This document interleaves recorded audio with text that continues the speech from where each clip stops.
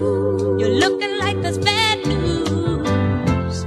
Are you trying to say we're through? But I just wanna know, is that loving in your heart that you had for me finally gone away?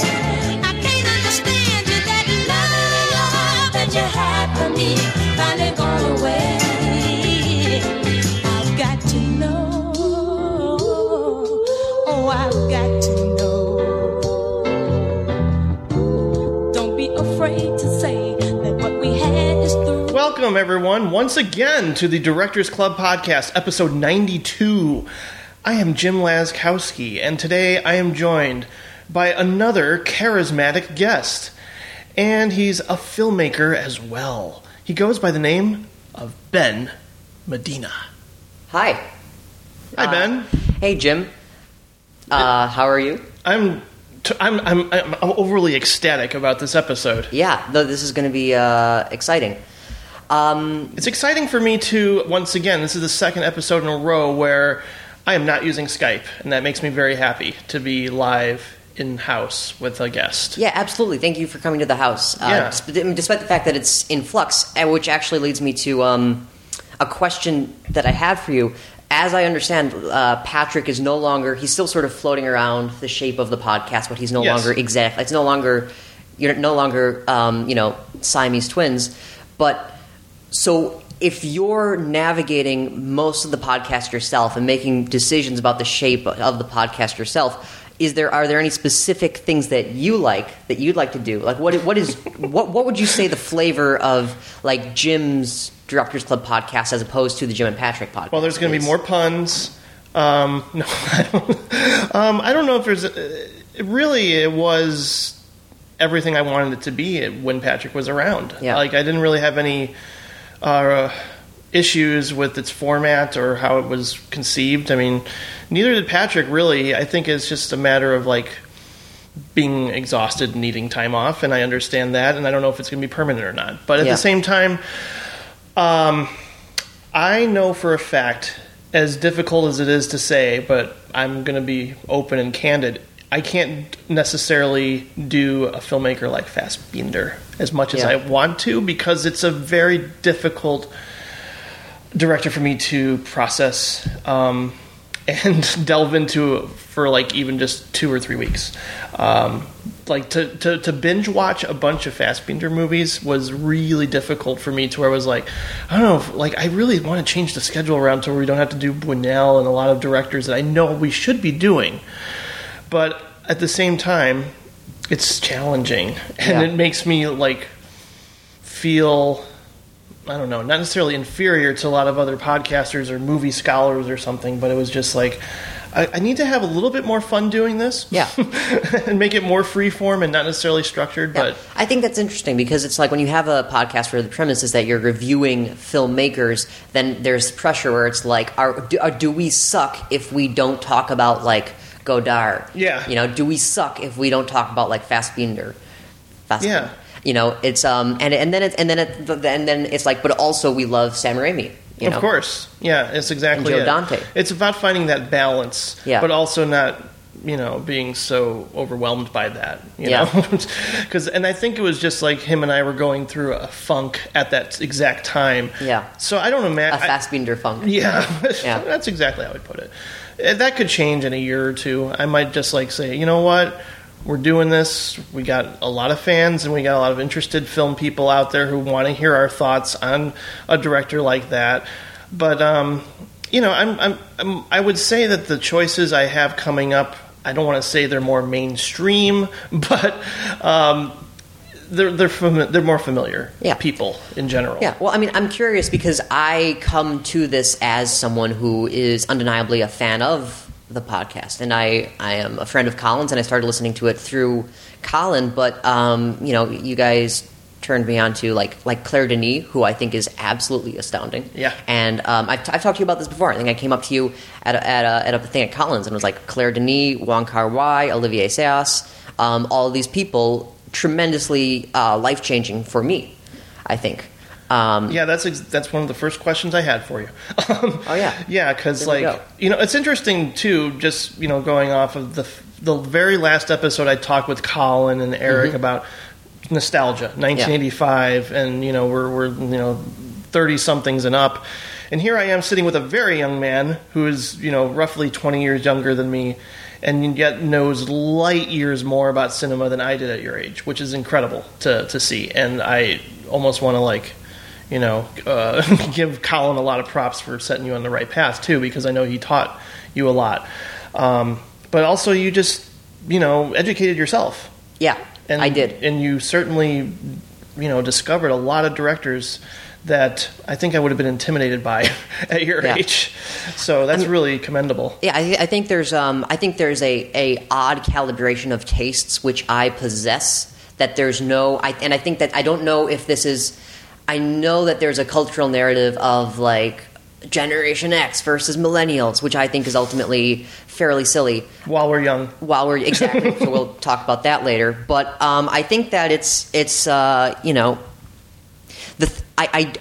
don't know what comfort food is, and this might be being 18 and enraged at the world constantly. But it's like I think that I don't necessarily have a nostalgia thing. I haven't grown that yet. Yeah, you don't, and in fact, I think that I distrust nostalgia almost. I think Patrick, that's where you would agree with Patrick for sure. Yeah. And I'm more likely than not to assume, like, for example, it's hard for me to imagine an SNL that's relevant or funny. It's in were probably similar cultural fixtures at the time that were irrelevant and unfunny that everyone seemed to love, and I don't think that necessarily changes.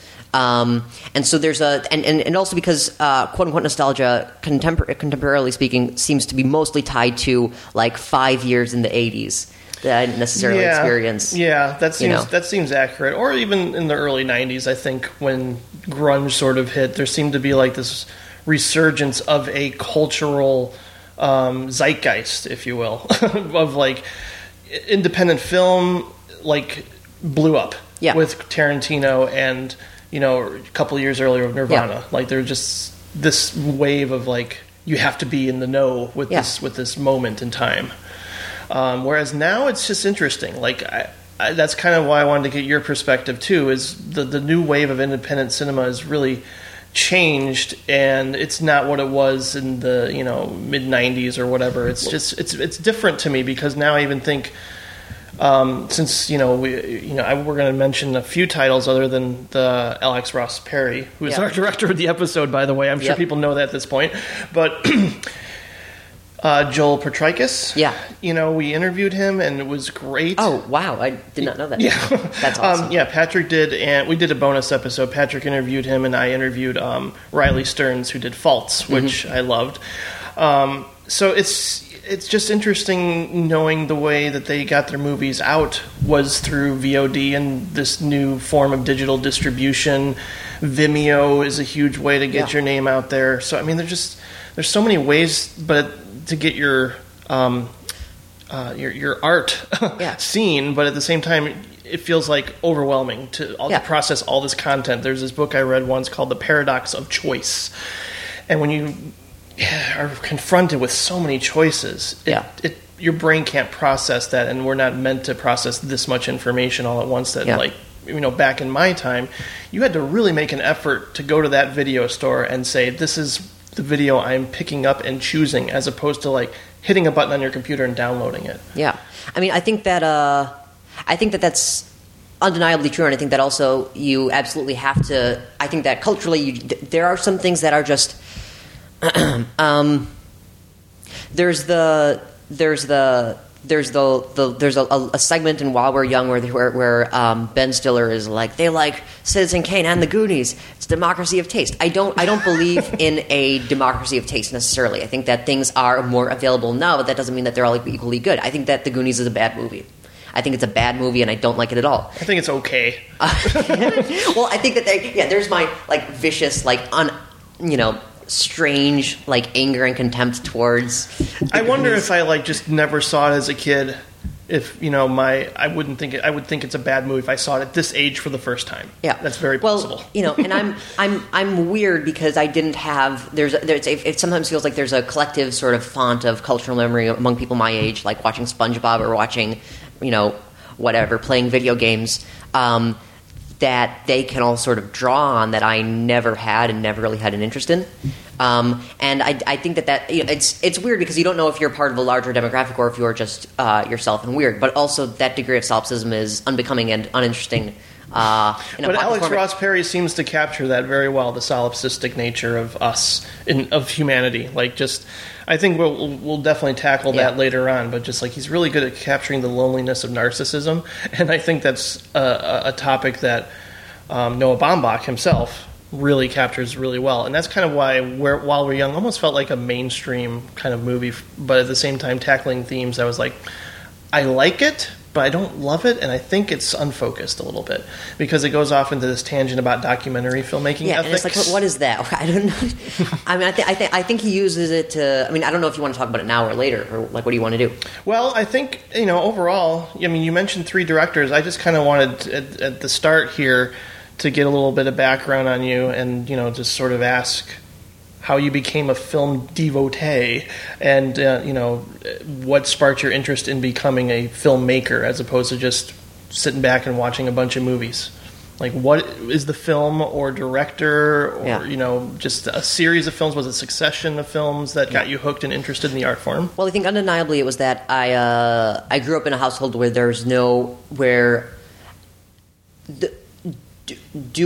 I'm an old child, but writing or performing or creating stuff for fun as as the thing that you do in your free time, because I'm absolutely not a sports kid. That was always just the thing you do, and I think that it's cut into. There are definitely chunks. There are points where I could have been maybe I could do something else, because I've always written and directed stuff, and it was really organic to start filming it with a camera. And my dad always, and then there's always been a currency of watching movies in the house. Good. Watching old movies and weird movies, and I saw Apocalypse Now really young, and I saw Ben-Hur really young, and I saw all this stuff really young, and so that was always just part of the firmament, And so I think that's why my taste is calibrated in a weird way. And I don't think it's that I have good taste. I think that's just calibrated in a weird way. That my comfort food is weird. I have a weird comfort food. And that Gilbert and Sullivan is a comfort food. That's weird. That's a weird thing, right? But I think there was that, and then it was just going to film camps, and so far it's been a really organic sort of movement. I think I'm weird because I never really had a phase where I was I could be a chef or I could be a journalist. It's always just been the filmmaking, and it's always been very clear to me that I have a very specific skill set. And I think that I couldn't imagine watching movies without making them. I think that they're a circular, relentless discourse. And I think that you respond to the movies you watch by making movies. And it's always just been the thing that I do. I don't have another skill set. It's always just been really organic, and I don't, and it's, is that? Yeah, that's pretty incredible to hear. I mean, are you going to school for film? I'm going, this summer is crazy because we got the kitchen redone and we got a new puppy and everyone's out of the house all the time. And at the end of the summer, I'm going to, Wesleyan University for, they have for film, and I also like it because it's a goddamn, university. I like things. I'm good at the books. Yeah. And I think that film school is a silly thing because I think that movies are about things. Movies are not about movies, about movies. And so going to a place... You have to experience life, too. Absolutely. Yeah. Experience life and also read a goddamn book. And I think that that's absolutely vital. Can I continue with another tangent, or do you want to... Oh, sure. No, okay. Go ahead. For example, on the topic of film school, right now...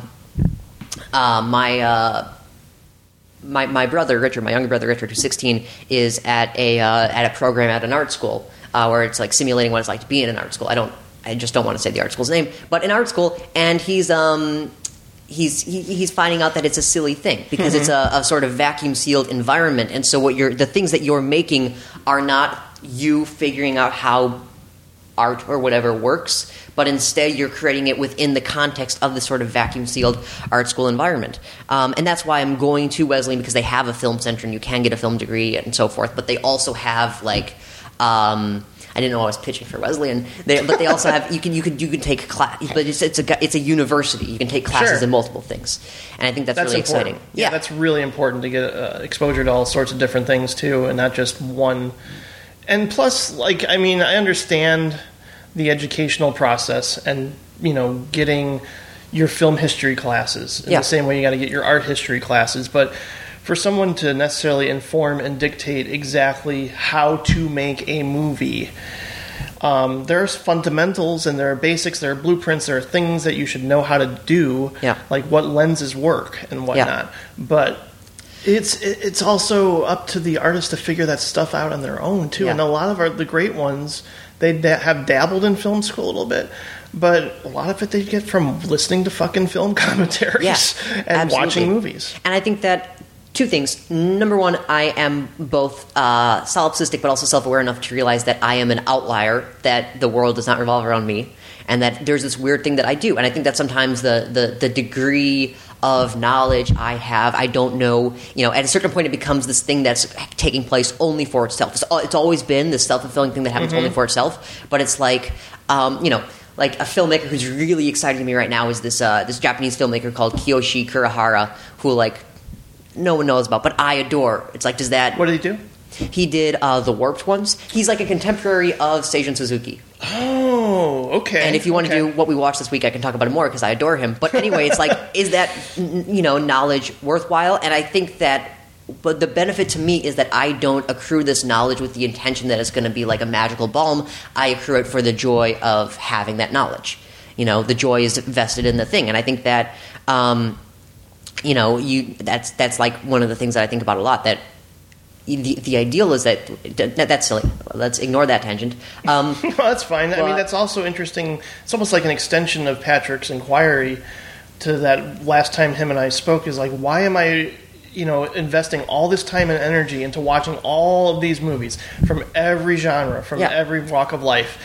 What is the purpose? And you just say joy. Yeah, for the joy. The worth is rooted in the thing, and that to me is not. And I think it's a higher degree. It's a separate degree of happiness and fulfillment than if you just watch, cartoons over and over again. It's a separate thing. Another unlikable thing about me is that I don't enjoy cartoons. I'm front loading the obnoxious aspects of this 18-year-old asshole. I appreciate Pixar, and it's like, this is delightful, but I also do not get a thrill out of it. To me, it's about I really get a lot out of live action, way more so than anything animated. I would agree with that, but every now and then Pixar puts out a gem, and I'm just kind of blown away by the fact that they can really tap into my emotions as well as the visual components. But it also feels like an Apple product in that it's something that's been designed to hit you in your emotions. I like messy things, and I like messy animation. If animation is messy, then I enjoy it. Not just scrawled, but if the writing it doesn't feel like I think that a lot of cultural things that are adored are made by people who graduate schools like Wesleyan or whatever, and then they're vacuumed up and put in a special room. These special privileged, brain babies like in Minority Report, who are then have to chug out sitcom scripts that are just impeccable with all the edges sort of cut off. Yeah. Where it's perfect comedy machine, beautiful, beautiful, beautiful, and that doesn't turn me on at all. It's weird because I'm conflicted about Me and Earl and the Dying Girl, because I was feeling that sort of awareness of, is this pre-designed in a way that's manipulative? I think so, yes. And then other people, really have an intense response to that movie. And I understand also the criticism of it's pretty much The Fault in Our Stars, only, more indie-ish. Yeah. And I understand that criticism too. But then halfway into that movie, I found myself giving in, going, okay, just because I have a familial, association with, my dad having cancer and this girl has cancer, it's almost like the critical part of my brain shuts down because what this character is going through. And it's not all about like, oh, this is so twee hipster, Wes Anderson kind of rip-off stuff. Because I was feeling that way for a little while in that movie. But I was also like in my head going, I think this is pre-designed. I don't know if I think it's manipulative. I don't know if I really love this movie or if it's just, puppet strings the whole time. Yeah. And I think that I have, I respond oddly to movies. I think that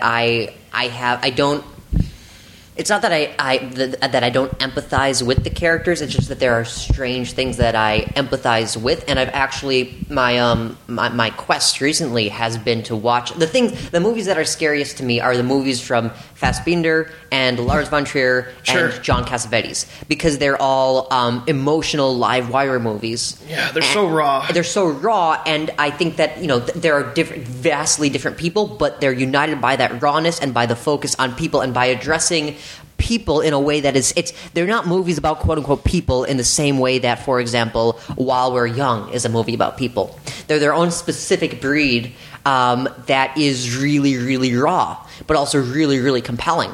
And the short film that I'm working on next is my attempt to do that. So it's like you force yourself to do the things that are scary. What's scary? Oh, people talking. People talking is scary. In a confrontational manner. Exactly, in a confrontational manner. Not about like art. That's always scary. That's always scary. And I'm going to do it, and you do it mostly in like on a stage set. That's terrifying. Yeah. And you're doing it with adults. That's terrifying. And you're shooting it yourself. That's terrifying. I feel like Natasha Says in a number of ways the failings of that. Is it okay if I talk about this? Oh yeah, of course. The failings Natasha Says were that it was in a way. That's your movie, by the way. That's your short film. The which you scored. Thank you. Which I am. Which I'm in the process of submitting to places, and which I like very much, and I think it's the best thing that I've done so far. But it's also sort of squirms around the challenge of writing a script by framing it as a series of conversations.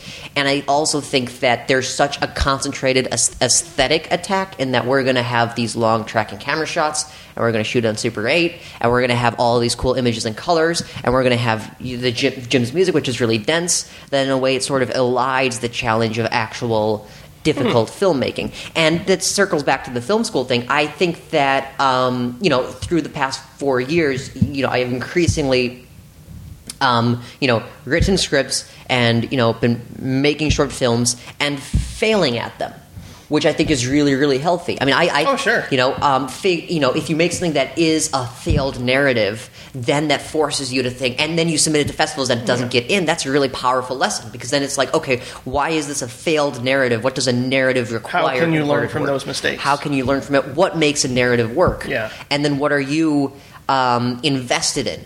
And I think that figuring out how to articulate what is exciting to you about cinema and about art is incredibly important, especially because I think that culturally we don't necessarily respond to nuanced opinions about anything.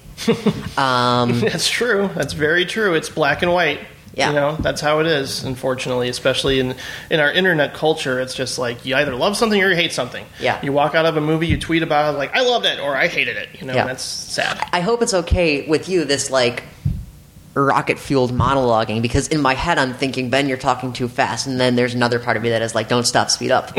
So is it? I think you're at the right speed. Okay, cool. Yeah. I mean, it's all subjective. Like, one person could think, my God, he's talking way too fast, I can't keep up. And one person can be like, My lips are basically on the microphone, and I'm like, very close to shouting. Is that okay? Yeah, I think so. Awesome. I think volume-wise, you're fine. So don't worry. No, I think, I was just always wanting to sit down and have this conversation with you because of the age difference, but also just like, where are you at, too? Because when I was your age, I wanted to make movies. And a lot of that had to do with seeing something like Evil Dead 2. Now, would seeing something like It Follows spark that same motivation? Not necessarily to make like a horror movie, but make movies. Is there just like I even just talked in the last episode, like seeing something like Back to the Future was transcendent because you're seeing it in a movie theater and having like an experience that maybe is akin to how people feel in church. You're feeling all the same things with all these people. You're laughing, you're cheering, you're crying, or whatever. All these things at the same time. Well, I think for me, it's they're kind of like parallel lines, and I I've decided. I was thinking earlier because this is cool. Doing this podcast is cool and exciting. But I was thinking earlier, like what is what flavor of Ben should be presented? Because there's a flavor of Ben that's, I could be like, I decided to be maybe slightly off-putting, but also more honest in that, like, I realized earlier that the film practice has always been its own separate parallel track, and that I think that there are different pleasures that you receive from movies, and that only rarely are they united in something like Alex Ross Perry. I think that like the Back to the Future movies and when I first saw the Star Trek remake, oddly enough, wow, yeah, that really ignites a flame where it's like, wow, the movies. Right. But that's a very but then it's like, what is that joy? That joy is, again, it's a nostalgia joy. It's this idea of film going from the 70s and 80s and being a gorgeous little, mop-headed Spielberg child and seeing the movies. Right. And I think that I still absolutely feel that, not as much, if ever. I don't know, maybe I'm like a weird, like, Damien child, but there are specific things I undeniably receive and continue to receive that charge from, where it's like the movies. How about Mad Max Fury Road? Yeah, that Okay. I undeniably. But there's that pleasure, and then I think that there are other pleasures that you get. I think that there are pleasures where it's like you're watching it as a filmmaker, for example, and like, this is something that I could do. This is something that's really engaging. I think that there are different ways that you consume, different flavors of consumption, and I don't think that one is necessarily the best. But I do know that I do not watch like Mad Max Fury Road and immediately think, how can I do Mad Max Fury Road?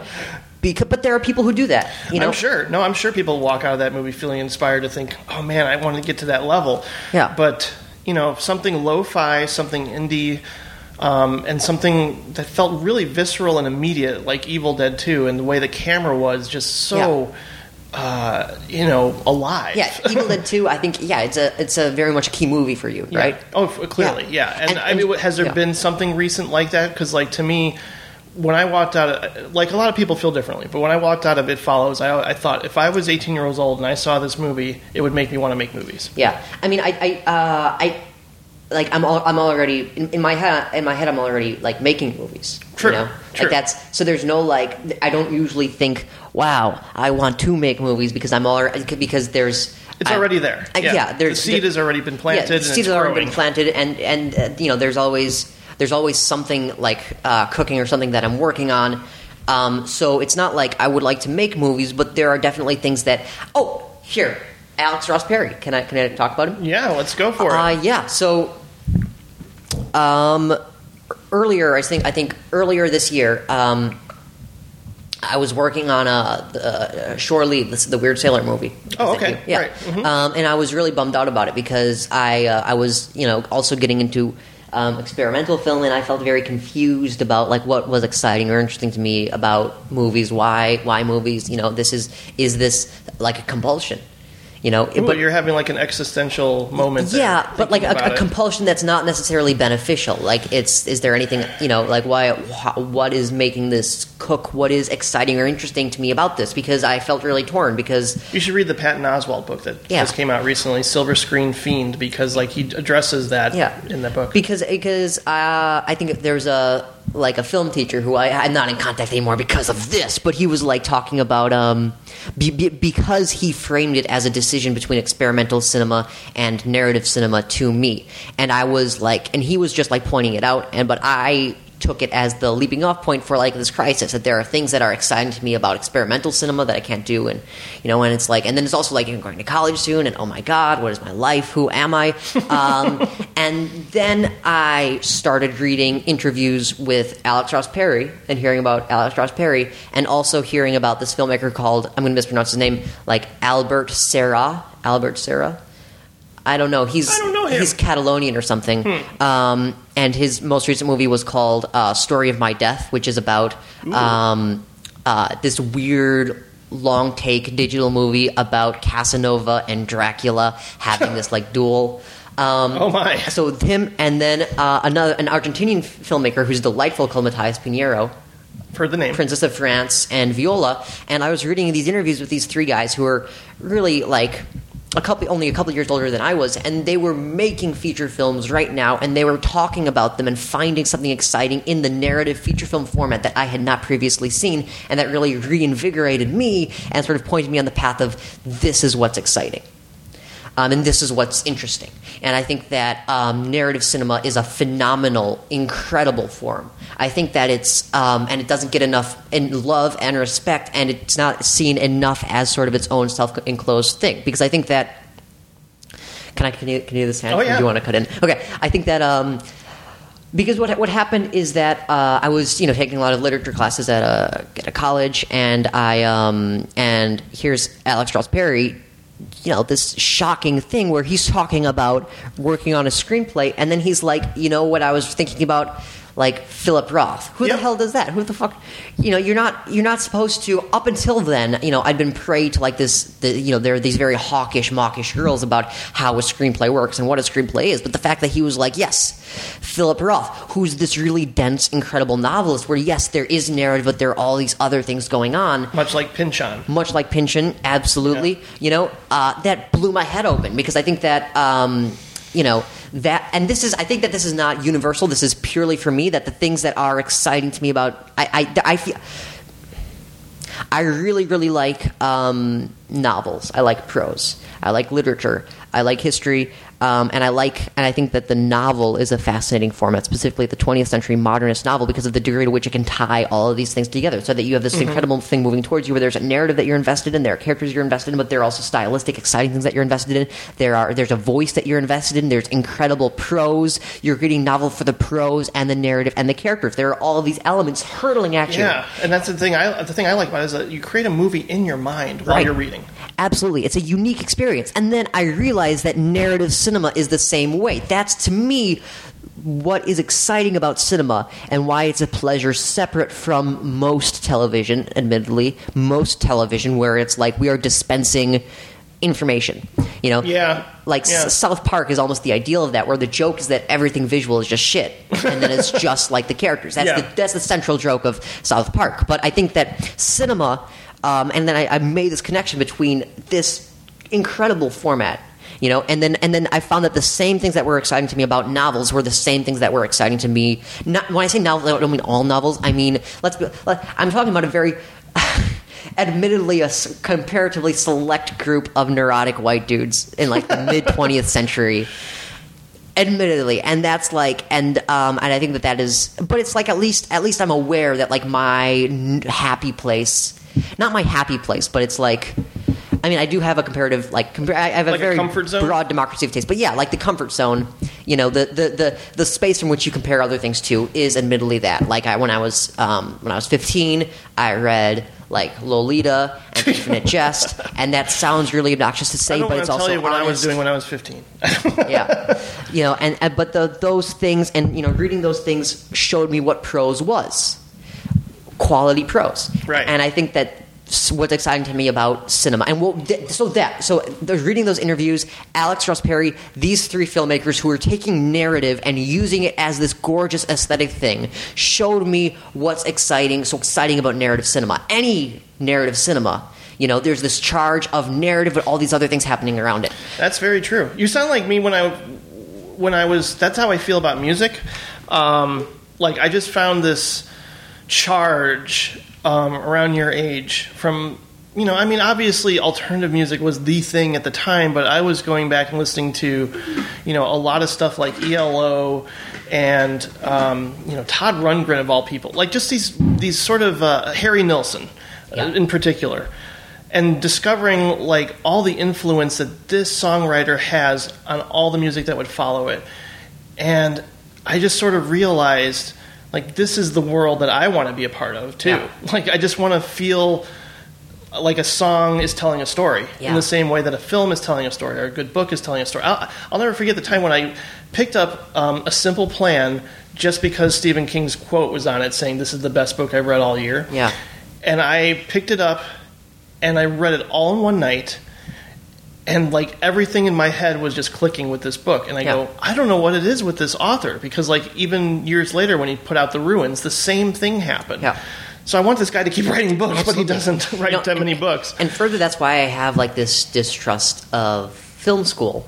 Because it seems like there'd be such a purging. I think because we go to movies for personalities. You don't read a book for it to be like everyone else's book. You read it because it's a distinctive voice. And I think that distinctive voices aren't necessarily formed in a classroom. Well, there's also an elitism that comes with that, too, and it's sad because I think I don't know if this is... Elitism that comes with what? Well, I think with film school in particular, I remember Colin and Eric, at the time, people were saying, you don't want to do anything like Spielberg. Spielberg is out.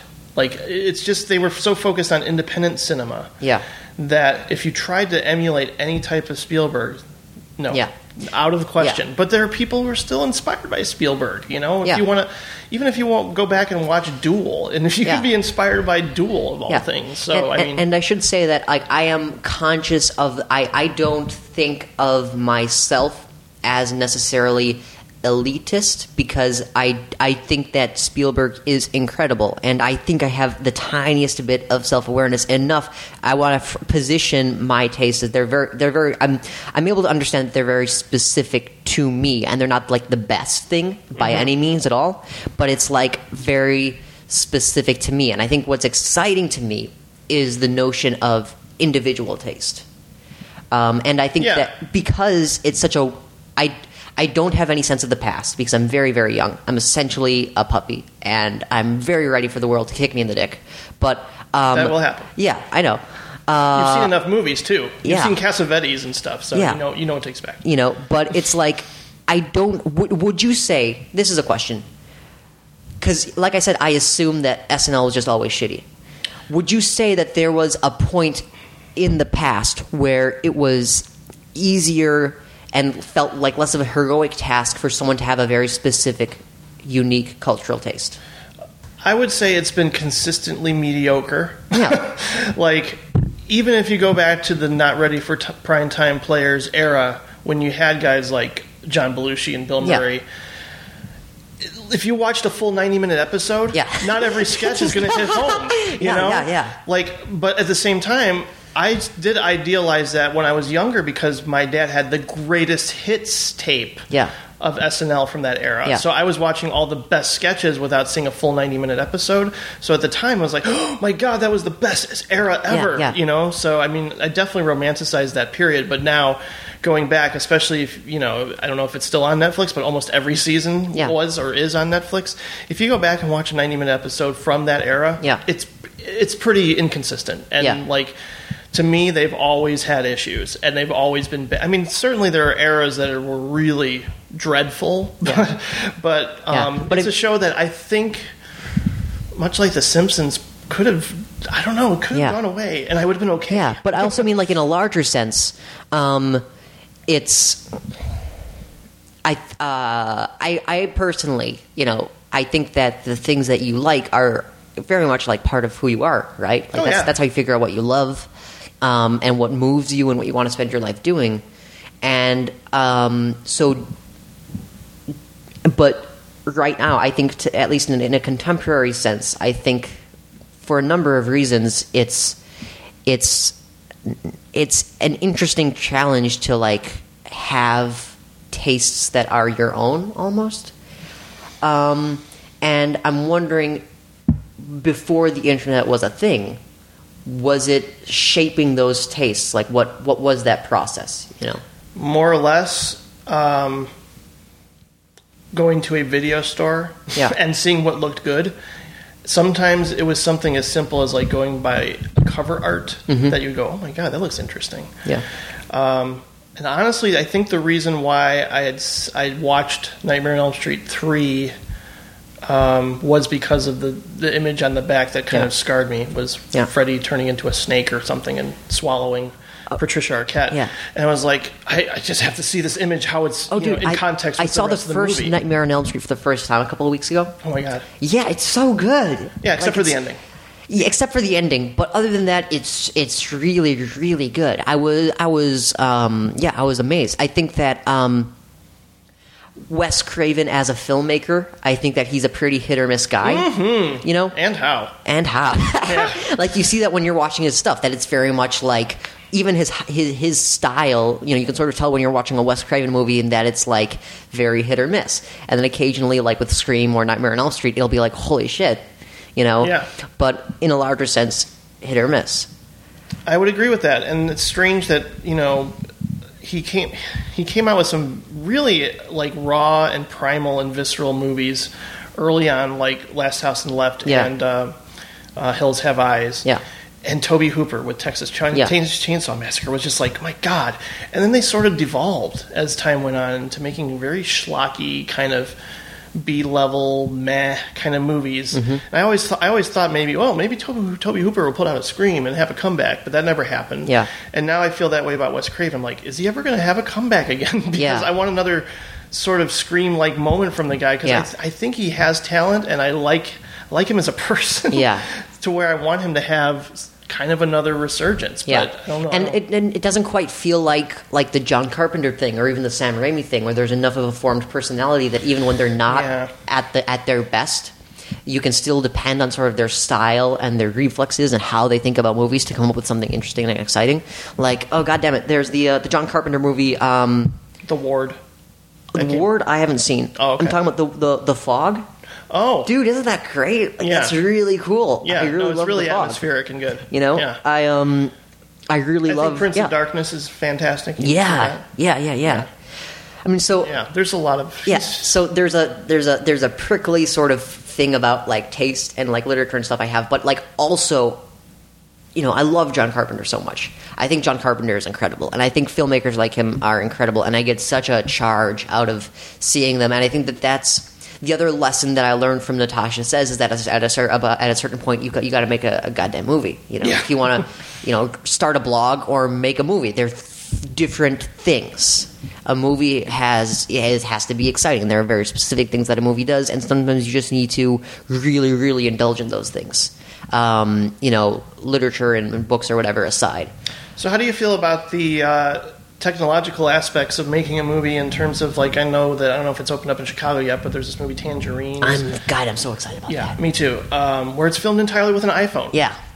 I think... would you ever embrace that? Like, openly just deciding to, forego 8mm Super 16 or however? I think the thing to figure out is that, everything has...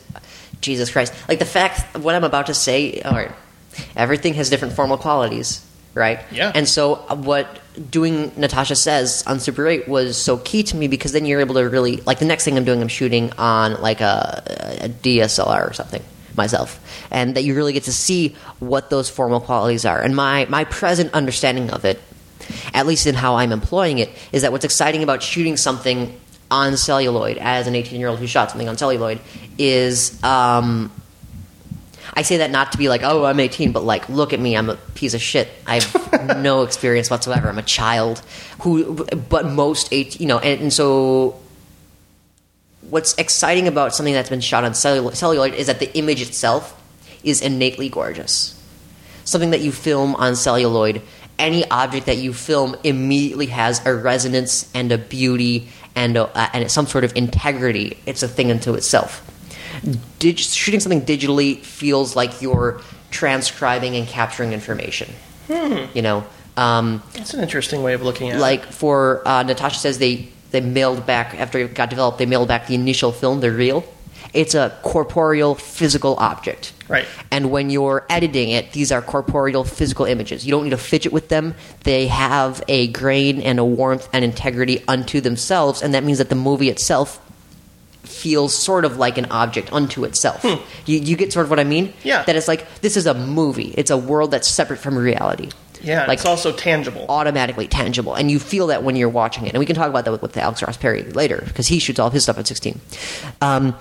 Digital now, especially for the Agony of the Akelys, which is the thing that I'm shooting later this week, feels like you, like I said, you are capturing and transcribing raw information, and I think that I think that they are different useful tools for the thing that I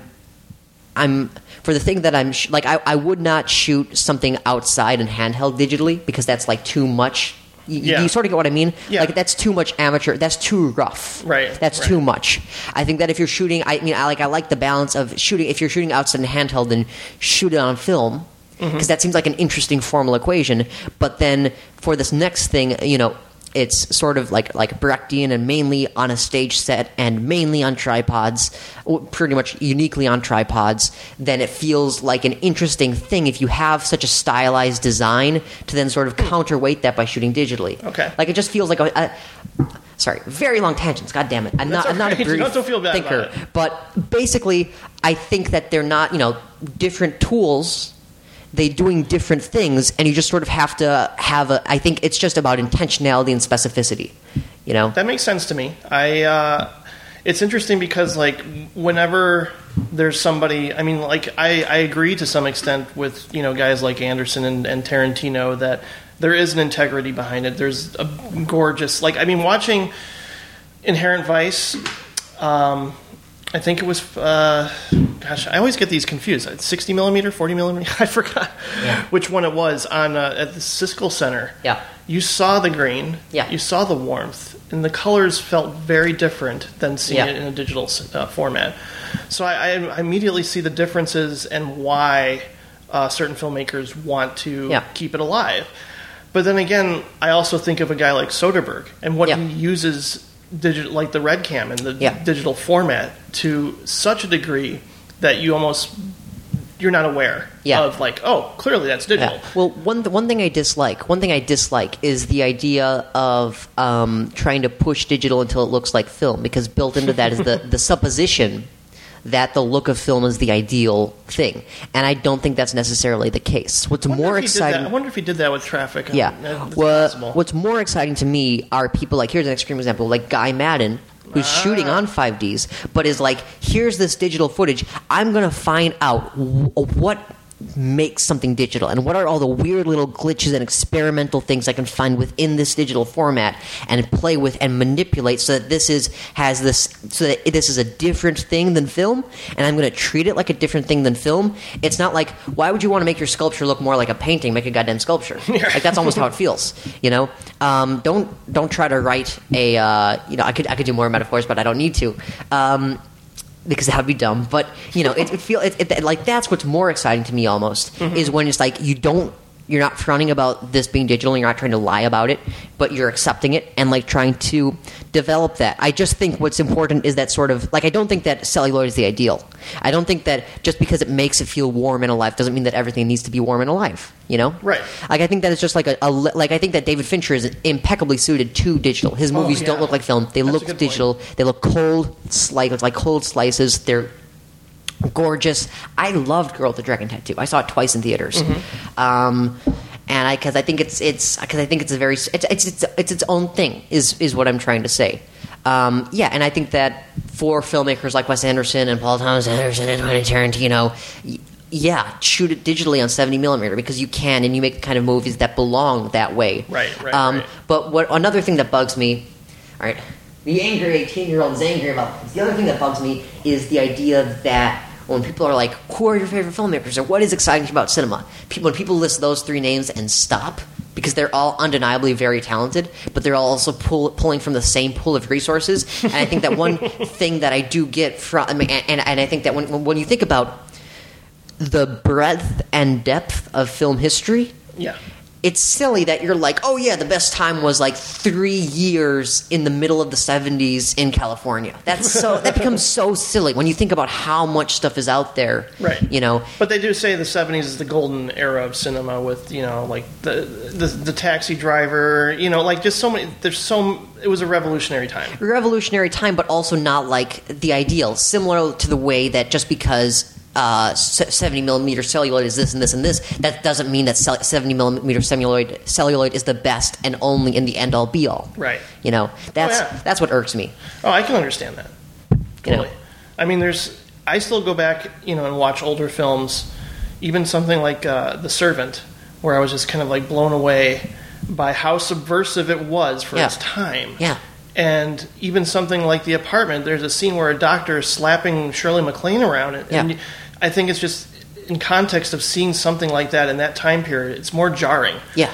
And I think it makes it more powerful. Or I like, think that dude, those movies are actually as important as a Tarantino movie. Or like something. the Sam Fuller stuff. The Sam Fuller is amazing. Yeah. Like my baseline, like the. You'll probably be on for Sam Fuller next year or so. Oh, if awesome. you want to be. Yeah, absolutely. Because he's somebody I've been wanting to do for a while. Yeah, the baseline affections for me are like I really get excited about like Sam Fuller and Nick Ray and Orson Welles, and those aren't like revolutionary tastes, but I think that what I like about them is they have this really gripping thing they do with people and shapes and bodies that's really visceral, and also isn't not at all quote unquote realist. Like I think that there's this, like they don't make realist movies, but they do make movies about people, and they're movies doing things that movies can do and that like theater can't do. And I think that that's really exciting and invigorating. Yeah, Orson Welles would invent angles. You know, like just drill a hole into the ceiling or the floor, so you can tilt the camera up to get a low angle shot and make somebody look taller, larger than life, in a almost surrealist fashion. And I think that's something that up until that point nobody else was doing. Nobody else was like sort of challenging. Let's put the camera here and do this kind of crazy shit. And I think that's why he's considered such a revolutionary And there's filmmaker. an interview with him where he's talking about how he's excited about a time when cameras will be so small that you can put them wherever you want and then just put whatever lens you want on them. And that's what we have right now. And so whenever like he would have loved to have directed the Truman Show. Then. Yeah, but like whenever people are like, celluloid and classic cinema, Old man! Yeah, like that sort of like anger. You're Peter Bogdanovich, for example, getting all grumpy and ascotty. Dustin Hoffman too. Dustin Hoffman, your dude Orson Welles would have adored having a 5D. He would have loved it. He would have made so much work. Yeah. He would be making stuff all the time for no money. I'm sure Hitchcock would have loved it too. Hitchcock would have loved it too. Your gods would be so into digital, and they'd find something interesting to do with it. Yeah. And that's and as someone who's 18 and making movies, that sort of thing irks me. That being said, I adored shooting on Super 8, and I would leap at the chance to shoot on more celluloid, but I would also never abandon the possibilities of shooting on digital. I think it's dumb to be like I want to be this or that. Right. I agree with that. I just wonder if you would come across that sort of film school elitist guy in the class, like I won't even shoot on celluloid because that's the purity of cinema. Yeah. I wonder if like that still exists out there, if it's totally open minded towards the digital revolution at this point. Because people are shooting films on iPhones, and I'm just like, wow, that's wild. Yeah. But that being said, I think that some things are bad. Like I think that it's like yes, you can do whatever you want, but it's also like I think that my thinking about movies is very like I could never do like a web series, and I don't get excited about web series. I don't get excited about having a YouTube channel. I think very much. When I make the short films, it's very much like something I put a lot of work and time into, and I work as hard as possible to be this fully formed aesthetic statement. I also worry that you just essentially become a face in the crowd when you're doing that. When you have like just a blog or a YouTube channel or something like. Even to some extent, like putting out a podcast was worrisome to me because I'm like, how many movie podcasts are out there already? What am I going to do to make stand up? But, I just thought like, certainly there are other podcasts that have done the director format. But at the same time, it's like, what I've done since maybe age 6, because I had a portable tape recorder, and sometimes when I was hanging out with my family, I would hit record, and I would archive our conversations on little cassette tapes. Yeah. All I thought of this was like as a way to archive conversations I have with people who are passionate about what they love to talk about. Yeah. So that's how I approach it, as opposed to like thinking we have to stand out and we have to make sure that we're the best podcast. So it's just it is what it is. I think that was kind of what I was circling around with the opening question about like what is the Gym podcast as opposed to the Patrick podcast. Not that I don't think that you're both delightful, but that I think that what's always been exciting and appealing to me about Directors Club podcast is the chattiness of it and the way you guys hit this very specific tone that is not needlessly academic, but that also is not like that Tim too Heidecker fanboyish. Yeah, like that Tim Heidecker YouTube series. You know what I'm talking about? I think so. Where it's you know how I feel about him, though, right? You don't like him? I don't like Tim and Eric. That's fine. Like, they're not very likable.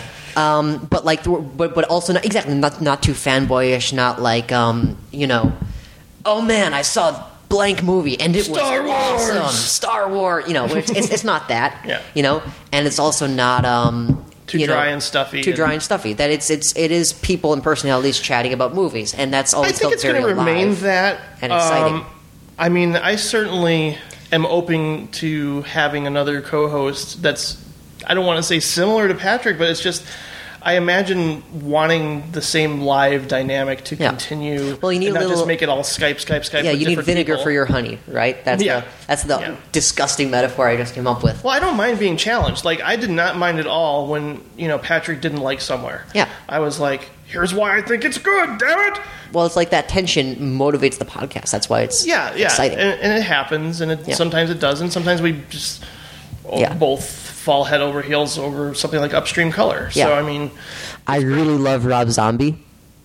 I love Rob Zombie's movies. Why? I think because... We're getting along so well. Yeah, well, it's like... that doesn't mean I haven't seen Somewhere. That doesn't mean that I'll hate Somewhere.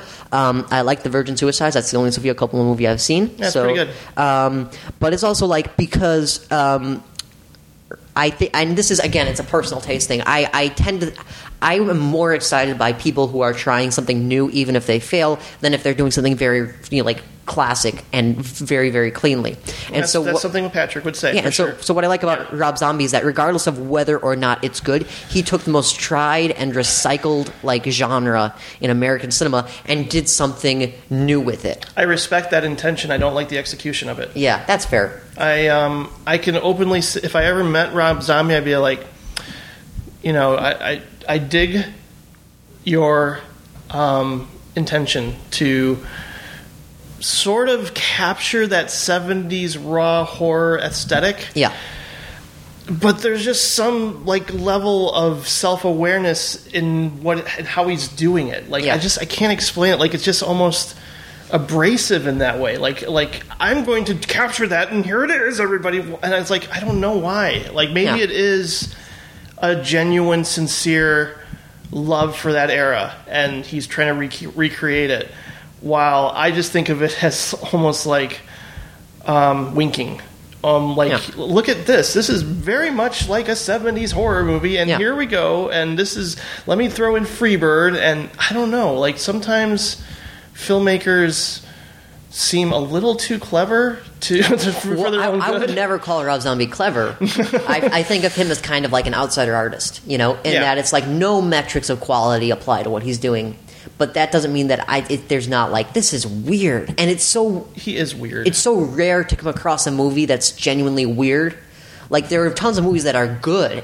Tarantino makes good movies, but he doesn't make weird movies. You know what I mean? Yeah. Like, Pulp Fiction is a really, really good movie built upon the skeletons of movies that are genuinely weird and would not appeal to everyone. It has weird moments, for sure. Weird moments, but there's like a genuine cult thing that Rob Zombie taps into. He wants to be that, but he's so like fucked up and like the opposite of clever that it works. It reminds me of Lester Bangs. Yeah. There's a Lester Bangs like review of a Black Sabbath album where he's like, I'm going to paraphrase, where he's like, this art, I know how it sounds, but go back and listen to their first album and then listen to this album, and within that spectrum there's a huge amount of growth.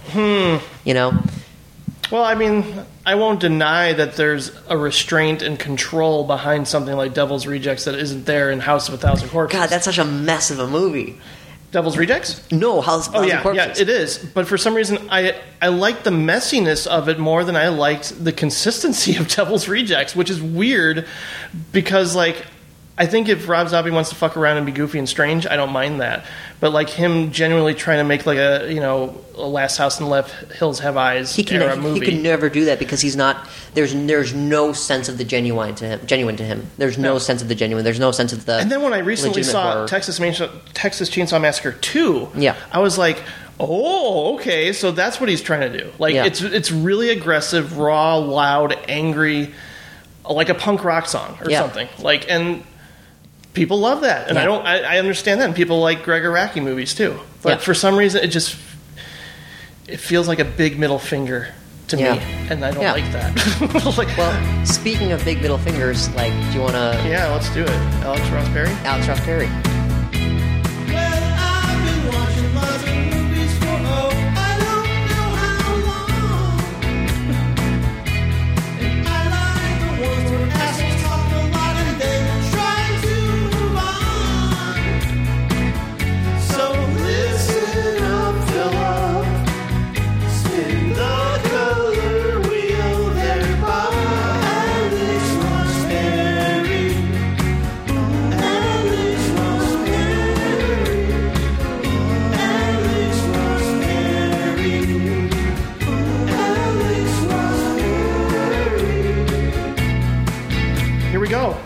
Let's start with what I like about Alex Ross Perry. I think first and foremost, his dialogue. I think it's sharp, smart, well observed.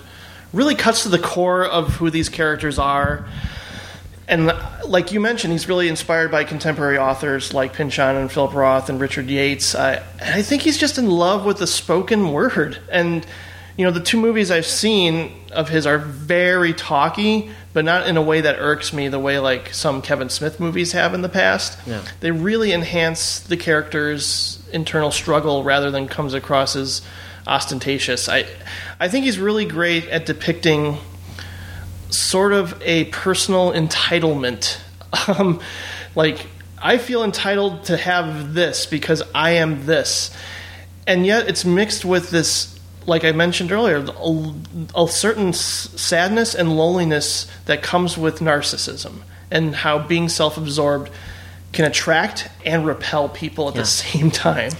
I think, absolutely. And I think the interesting question with Alex Ross Perry is, you list the things that he does, and he sounds just like every other like young contemporary filmmaker making movies about us. So then it's a question of what makes him different, because tons of people are about like white bohemian entitlement. Yeah, so like Whit Stillman, Hal Hartley, Richard Linklater, all those guys. But even like contemporarily speaking, like the Swanberg dudes and the the mumblecore stuff, Lena Dunham. Mm-hmm. So how is Alex Ross Perry different? And I think that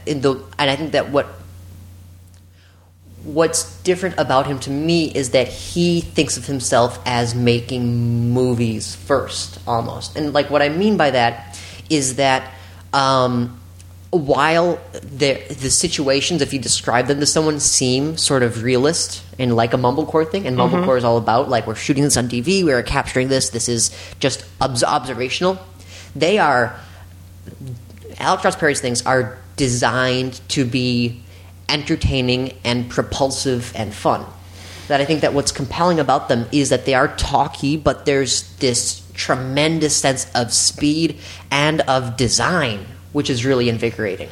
There are some people who would argue the fun factor when it comes to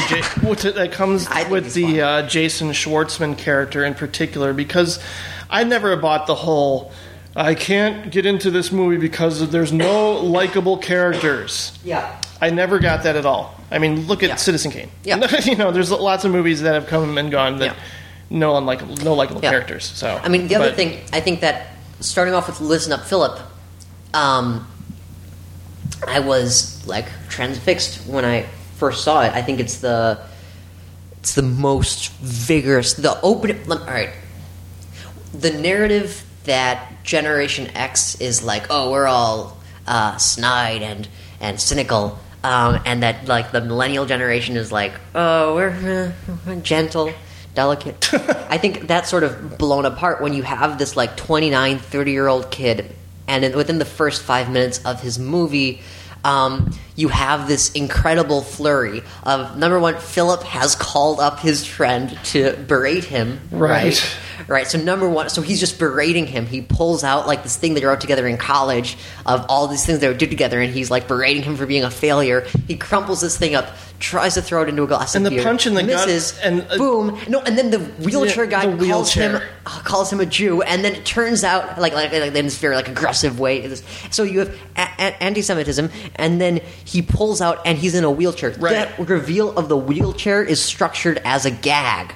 It's a wheelchair gag. Dude, that's ridiculous. It's a sad gag. It's a sad gag, but it's like if there's a running theme through Alex, I think that, and so that there's this really like angry sense of humor to his movies. Ooh, yeah. That feels invigorating as opposed to alienating for me. And I think part of it is because his protagonists are never held up as heroic. They're always like good point. Pretty pathetic, but also like self-possessed. Mm-hmm. I think that there's an honesty to his vision. And we're with Philip, but we empathize with Philip to a certain uncomfortable extent, but there's also a very clear-eyed vision of Philip and Ike. Do you feel discomfort watching Listen Up, Philip? I do. At some of his actions, some of the characters' actions. Let me think. Because, like, one thing that I thought about watching it the second time was Louis C.K. because like there's this push and pull feeling, and I know people who completely put off by Louis C.K., and I think he's a genius. Absolutely. But there is this push and pull between, discomfort and laughing. Yeah. That's like really intense and really like it just. I mean, and I feel that way a little bit throughout Listen Up, Philip, just because some of the things Jason Schwartzman says and does is so despicable. Yeah. That I just want to punch him in the face. Let me think. I think that the thing that was. Well, let me think. The scene I definitely felt like a tremendous degree of, not tremendous, but a solid amount of discomfort in was when he's being photographed. When they're like photographing him, and he's just like, let's go. I would never hold this book up. Yeah, and he's just such an asshole. But I think that there's also like a true sort of. But Jason Schwartzman is also very charismatic. And the second time I watched it, I began to see like how he's charismatic, and you can see how he could attract someone, especially when he's with the French teacher. Yeah, that he's got this mysterious dad. He's very lonely, but he's also very smart, and these things are charismatic. And then when he runs away and does the thing with the socks, and then in the voiceover we hear, he's basically he has depression. Like we gain that from the voiceover. That he doesn't find pleasure. Yeah, at all. He doesn't find pleasure at all, and I think that a lot of negative reviews were like, "We've seen this all before." We haven't. Point me to a movie, that specifically takes this sort of. I've seen movies where you have a character like this who's ultimately forgiven or ultimately downplayed, but something that as unflinching as Listen Up, Philip, that is also fair to everyone involved. I think that Elizabeth Moss Detour is beautiful. Yes. I think Elizabeth Moss is incredible. It's my favorite performance of hers so far. Yeah. We have to see her the next movie. I'm very excited about Queen of Earth. Yeah. I think because he's like, because I said earlier that I'm excited about like Fuller and Ray, where their narratives, right, Rebel Without a Cause, not realistic at all, but human and connects with us. I think that Ross Perry reminds me of that in that his characters are movie characters, which I think are weirdly a thing that you don't see that much. And when I say movie characters, I mean that they are larger than life. Something like a Humphrey Bogart character or something. Maybe, yeah, I can see that a little bit. And a little bit stylized. And you could see them, they're and that larger than lifeness is something that I don't see, for example, in While We're Young. And I'm not saying that one is better than the other. I'm saying that like what's more exciting to me is something that is like Listen Up, Philip, which is really like exciting. I think the only movie that could come close to capturing the same vibe, at least, I don't know necessarily aesthetically, but I even think I heard on a podcast that he was really inspired by Husbands and Wives, Woody Allen's Husbands and Wives. And that has like a sort of verite approach and, really confrontational, really, what's the word I'm looking for? Abrasive and like really intense with how people talk to one another and are mean to one another and sort of unapologetic about it. So I mean, it's interesting because like I never really thought of him as a Woody Allen type of guy, and yet Husbands and Wives. Okay, I can see that vibe seeping into this. I think that he has a sort of clear-eyedness and a perspective that I don't find so much in the Woody Allen stuff. This is again like I don't like in Manhattan. I don't know. There's an ability to self-reflect and to distance oneself. Maybe because, I mean, like even in the Color Wheel, he's playing one of the main characters, and he's still like, this guy's kind of a pathetic piece of shit. Yeah. But he still makes you empathize with him. I was also thinking, nope, lost it. That's okay. I had an idea that is weird, but I don't doubt it. Because I'm sure this happens to a lot of writer-directors.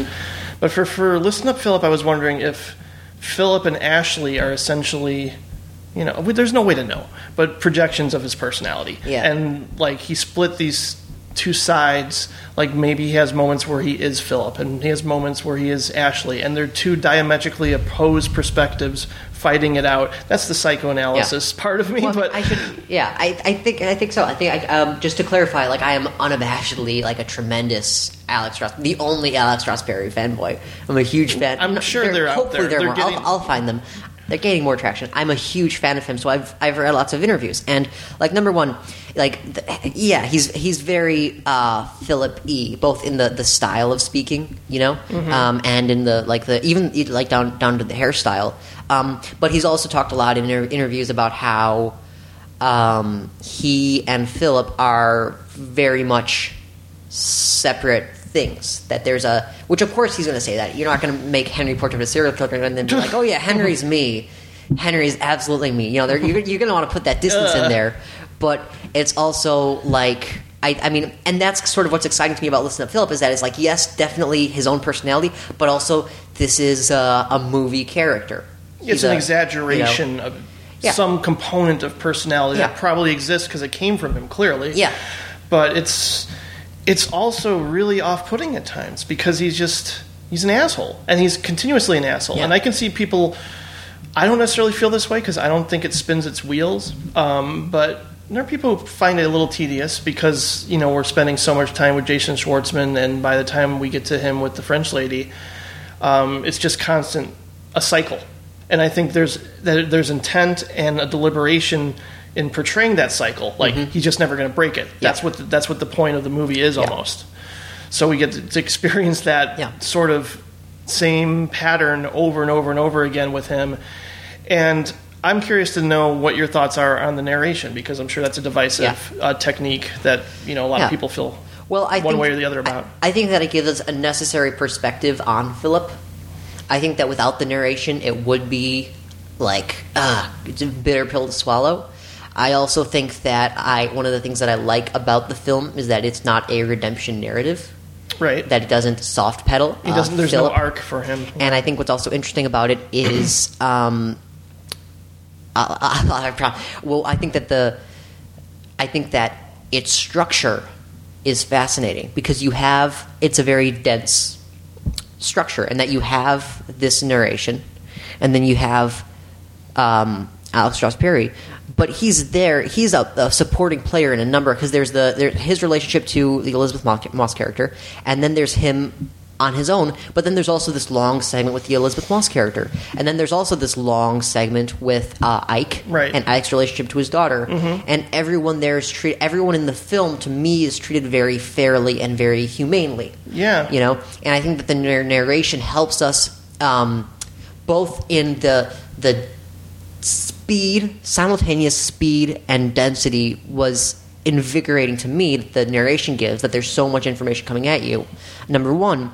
And number two, like I said before, it really helps by giving us a window into Philip without softening him.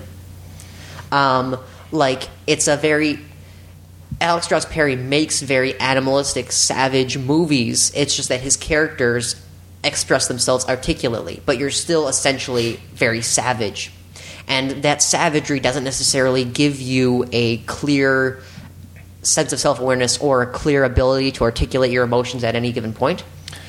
Yeah, his characters say things that you shouldn't normally say. Yeah. And I think that's really jarring. It's really difficult to hear, because in real life, I mean, how many times have you heard, if you don't have something nice to say, don't say anything at all? But here, it's the opposite. It's like, if you have something mean to say, get it out. Yeah, get it out. And that's refreshing. And I think that in Listen to Philip, the narration is a beneficial sort of counterpoint to that. I can see that. And a sort of, not a distancing necessarily. Like, I didn't find it off-putting, but it fills in space. And it allows the narrative, it allows the film to move very quickly. Yeah, narration is often seen as a crutch, but here I think it's an aesthetic device. Yeah, you know, I think it complements the movie. It complements the character, and I also thought of it maybe as like an extension of what he would write. Yeah. Maybe about that situation, that moment. Because the first time I saw it, I was kind of bummed that we didn't get the final moment between Philip and Ashley together with the door between them. I really, really felt like, why is the narrator talking over this moment? Because it would be so much more intense and powerful if we get to experience these characters saying these things in that moment. Yeah. But here's the narrator sort of interjecting and giving us this sort of internal version of what's going on. Yeah. Well, I think to me, part of that is that Ashley has already cut Philip out of her life, and we saw that process. Yeah. And so that this door is closed to Philip, I think... Literally. And I think that the monologue gives us a sense of the internal. I don't know. Yeah. I think that, and I think that what's also really interesting about the film, what I liked about it is that, this idea of do people change, can people change? Ashley is capable of change, and Ike's daughter, whose name I forget her name too, is capable of change. They're capable of, it's the girl who overdosed on Breaking Bad. Exactly. And that awesome scene, the psych egg, where Philip goes to see the ex-girlfriend, and she ends up running away from him. Oh man! All of the women in the film are capable of change. Ike and Philip are sort of set on these courses. But one thing that I did like about the film is that it never makes the argument that to be creative or a successful creative, you have to be an unrepentant asshole. It never really quite makes that argument. And that's why, like, when I was watching it, I was thinking about, I would watch it like right next to Whiplash, which I think is a very well-made, good movie. But I also disliked that Whiplash made the argument that for creativity to function, this is what you have to do. You have to have J.K. Simmons screaming berate you, and it's actually very much not. I think it can work for some people. That's what my argument was for that movie. Is like maybe getting that kind of disciplinary yelling and screaming can work. Yeah, I'm not saying it would work for me. I'm not saying it would work for everybody. I don't think that's how teachers should teach, on a normal basis. But like for some people, maybe. Yeah, it actually. But it's also an exaggerated movie version of that. It reminded me of Hannibal more than anything else. And that Whiplash reminded you of Hannibal? Yeah, because you have this very intense. Number one, you have something like. You have a profession, which is but you're dealing with an alternate version of that's like this operatic thing. You have this really incredible rhythmic filmmaking. You have this weird, like, a very strong male masochistic, sadomasochistic relationship, and the one between J.K. Simmons and the other guy, and then Hannibal between Will Graham and Hannibal. Mm-hmm. And you don't watch Hannibal for a discourse on how psychology works, or therapy at all, and you don't watch Whiplash for a discourse on how drumming or creativity works. You watch them because they're taking place in these alternate universes, and they're both really white knuckle things. Yeah, I would agree with that to some extent. Like I always say, like Hannibal is more like the Cliff's Notes base version of psychology, where it's not realistic at all. But at the same time, I get some sort of charge out of the duality that's on play between the two characters, and like how they complement each other, and yet at the same time, clearly Will is wanting to break free, but he's still invested in Hannibal. And you'll see what becomes of that soon enough when you watch the latest episode. But it's like that's an interesting parallel that I never thought about. But I also think with now that you mentioned with the male characters, there's kind of a draw for Alex Ross Perry to openly do something that I'm trying to think of another filmmaker is happy to do, which is emasculation. Mm-hmm. And sort of like give women the empowerment to change and let the men sort of like dwell in their misery and never evolve and just I don't know if they're necessarily emasculated. In fact, they're both very masculine, but their unchanging nature is perhaps rooted within their masculinity. Yeah. Okay. It's not so much emasculation, but I think that. I think that also is. I mean, it's the question of, and this is the circle that I get into a lot of the time. Just because someone's doing something that hasn't been done before, does that mean that it's good? And like that I get into that circle a lot because I really, really respond to Hannibal because no one's ever done this stuff on television. No. Well, let alone in cinema, really recently. In the non-television stuff.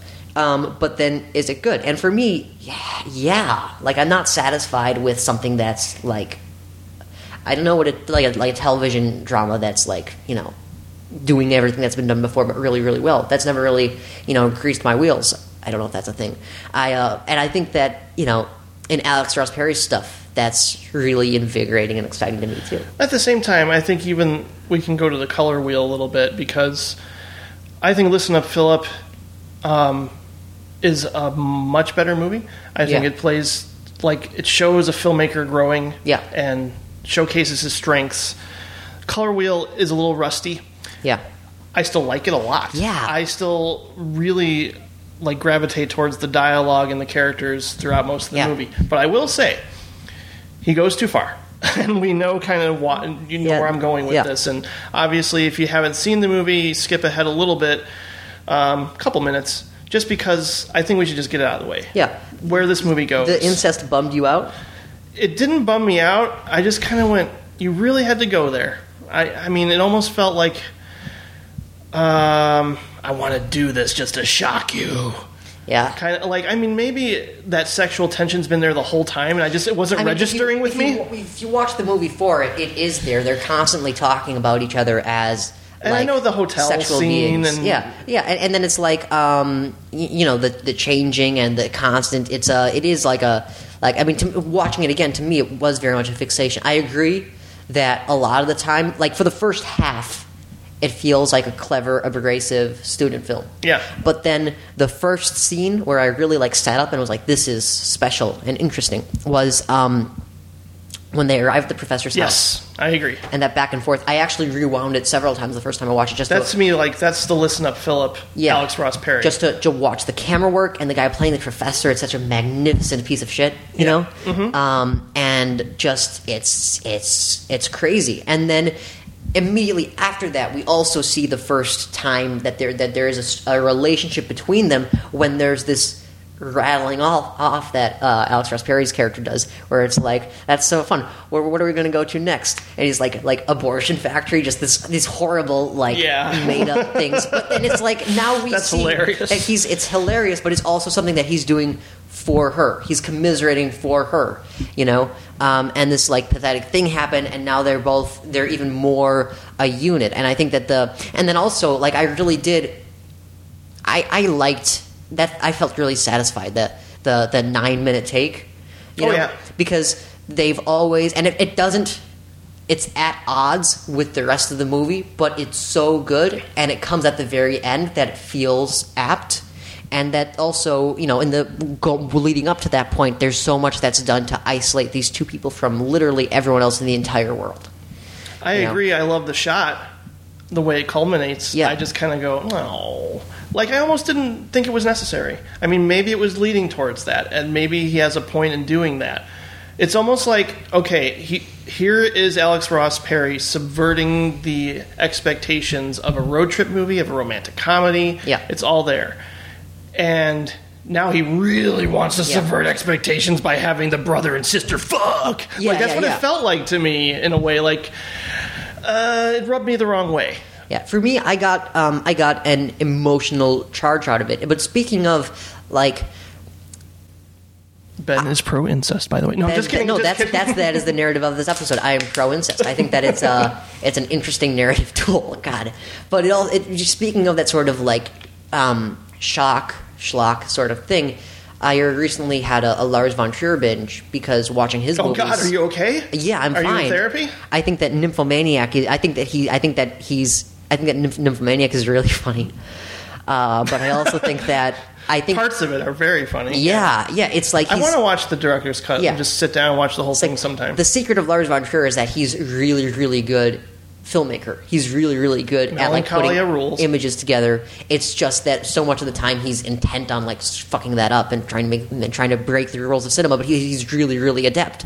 But and I felt like the ending of Color Wheel is his Lars von Trier moment. Yeah, but those quote unquote Lars von Trier moments, to me, I gain immense emotional fulfillment and satisfaction from, because they make me feel something in a way that I don't usually feel. Discomfort, but also fulfillment. I feel like I've eaten a full meal. feel afterwards. I feel like I've gained something from these shocking, from like Dogville, the relentless shit. That's a masterpiece. That Nicole Kidman goes through. I feel like I've gained something from that. It feels good. And similarly for a number of his movies, I would not want to watch them all the time. No. But they do something for me that cinema that is not as aggressive does not do. And I think that I gained that from the color wheel. I also feel like that's like the one piece of, it's like there's some sort of emotional culmination. There's something, I don't know. I thought the incest was A+. A moment of catharsis. A moment of catharsis. That if they just curled up and fallen asleep, I don't know. then it would be well, do they fuck? Because I don't, then it would feel maybe I would like something. the ambiguity part of it more. The ambiguity, but then it would feel I think that part of it is that Alex Ross Perry is secretly, let that tension play out in my head as opposed to actually seeing I it. think he's secretly like a showman. I think the secret of him is that he's gonna go for some sort of finale if he can. But it felt more like shock value. Yeah, it really did. It didn't feel like, I don't know, emotionally true. It felt more like a shock value thing to me, and that's just because I'd gone from Listen Up Philip to the color wheel. Yeah, and Listen Up Philip doesn't have that. Yeah. I wanted something more pure and sincere. I think it might also be, my perspective is, as an 18-year-old, I look at Alex Ross Perry's movies and think, hey, I'm 3 years from now, I could do this shit. This is totally 100% doable. Yeah. And so then I'm, way more forgiving.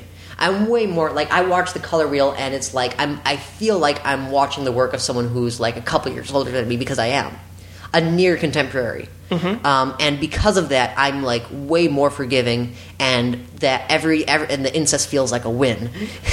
So you're gonna have a lot of incest in your movies. A lot of incest in my movies. Okay, that's fine. That's fine. I understand. That's your thing. Everybody has their thing. Everyone has their stylistic sort of sign off. Yeah, I understand. That's fine. I mean, it doesn't kill the movie for me entirely, because I love everything. I love the road trip. I love the hotel scene. I love the party scene where he makes out with the girl and everything. Oh my God. I adore Carlin Altman. Yeah, Carlin Altman is the best. Yeah. Yeah. It's a really good movie that I don't know.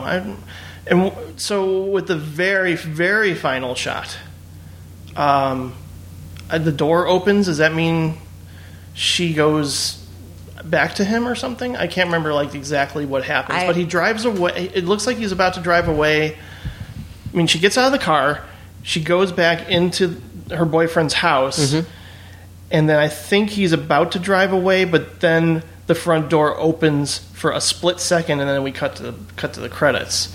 So I'm trying to get a read on what that ending is, trying to say my door's always open to you. I remember I watched it earlier this week, and so my memory of the ending shot isn't quite that sharp. Yeah, I don't remember exactly what it was trying to convey. I think it was just my mind was kind of fogged up from the fucking. Yeah. Anyway, I will say we've yet to see his first film and his latest film. Yeah. So it's hard to gauge. I can easily say that on the basis of the two films I've seen that I am a fan. Yeah. Hardcore. I really like where he's going. And the fact that his latest film is sort of compared to Polanski and Let's Scare Jessica to Death. I'm very excited about it. It's supposed to be really psychologically dark. Yeah. And Elizabeth Moss is back. Catherine Waterston and Elizabeth Moss, that's impeccable. Yeah. It's going to be really good for acting. I know that much. Yeah. I just, knowing him and how intense he gets, I'm just man, I better prepare myself. Yeah. Yeah, absolutely. I'm really excited about that. Yeah, and Pollux I think it's not available anywhere. No, but it was again exciting for me, because it's what kind of asshole is I'm going to make my first movie. You know what I'm going to do in this age of everyone being terrified of filmmaking and film as a career, and everyone's oh no, what's going to happen in my life? You know what I'm going to do? I'm going to take Gravity's Rainbow and adapt it into an 80-minute weird movie about someone wandering around in the woods carrying a fake rocket, and I'm going to have a live octopus, and it's going to be great. who does that? Like that, the audacity of that alone is exciting to me, as an 18-year-old. That's the move that you make for your first movie. It's not like, well, I'll try to, cobble together like a sub Fault in Our Stars sort of like, So in a way, maybe like, seeing Listen Up, Philip for you is almost what Slacker was for Kevin Smith in a way. I mean, obviously you're going to be way better than Kevin Smith. Yeah. But I'm just saying, like, and I understand that. I mean, even to some extent, when I saw Clerks, I was like, oh, I just want to make a movie with me and my friends hanging out and talking. Yeah. Like, I go back and watch that movie now, and I just think it's really overwritten and ridiculous. Yeah. But I can imagine what that feeling is like. And, Slacker is a really important film for its time. And, sort of in the same way that, like, Sex, Lies, and Videotape kicked off this independent new wave film movement and Sundance Tape. Spader. Yeah. So much. Still my favorite Soderbergh movie. Yeah. And, like, there's just these moments in time where that happens. And, like, right now, especially with, like, VOD and people having a lot of access to movies. So, anyway, we mentioned plenty about Alex Ross Perry, and we're both fans. And we're really looking forward to his next film. Anything that follows, too. I'm curious to know more about some other films you've seen that would sort of be classified as independent cinema. Like, how do you feel about this? I don't know if it's necessarily classified as the mumblecore movement anymore, but like your Joe Swanbergs, Mark Duplass, Lynn Shelton, that sort of stuff. It's just really sort of intimate. Well, the things that I can talk about recently are there's The Overnight, Patrick Price. Yes. And and Buzzard, Joel Petrakis. And nothing else leaps to mind. Well, hold on. And then there's also this horror movement, right? Oh, of course. They Live and I think there's a horror renaissance, of course. Yeah, and then Ty West or T West made The Sacrament, which was a little bit like I wish I liked it more. But The House of the Devil is outstanding. I really adore that. Did you hear that, Patrick?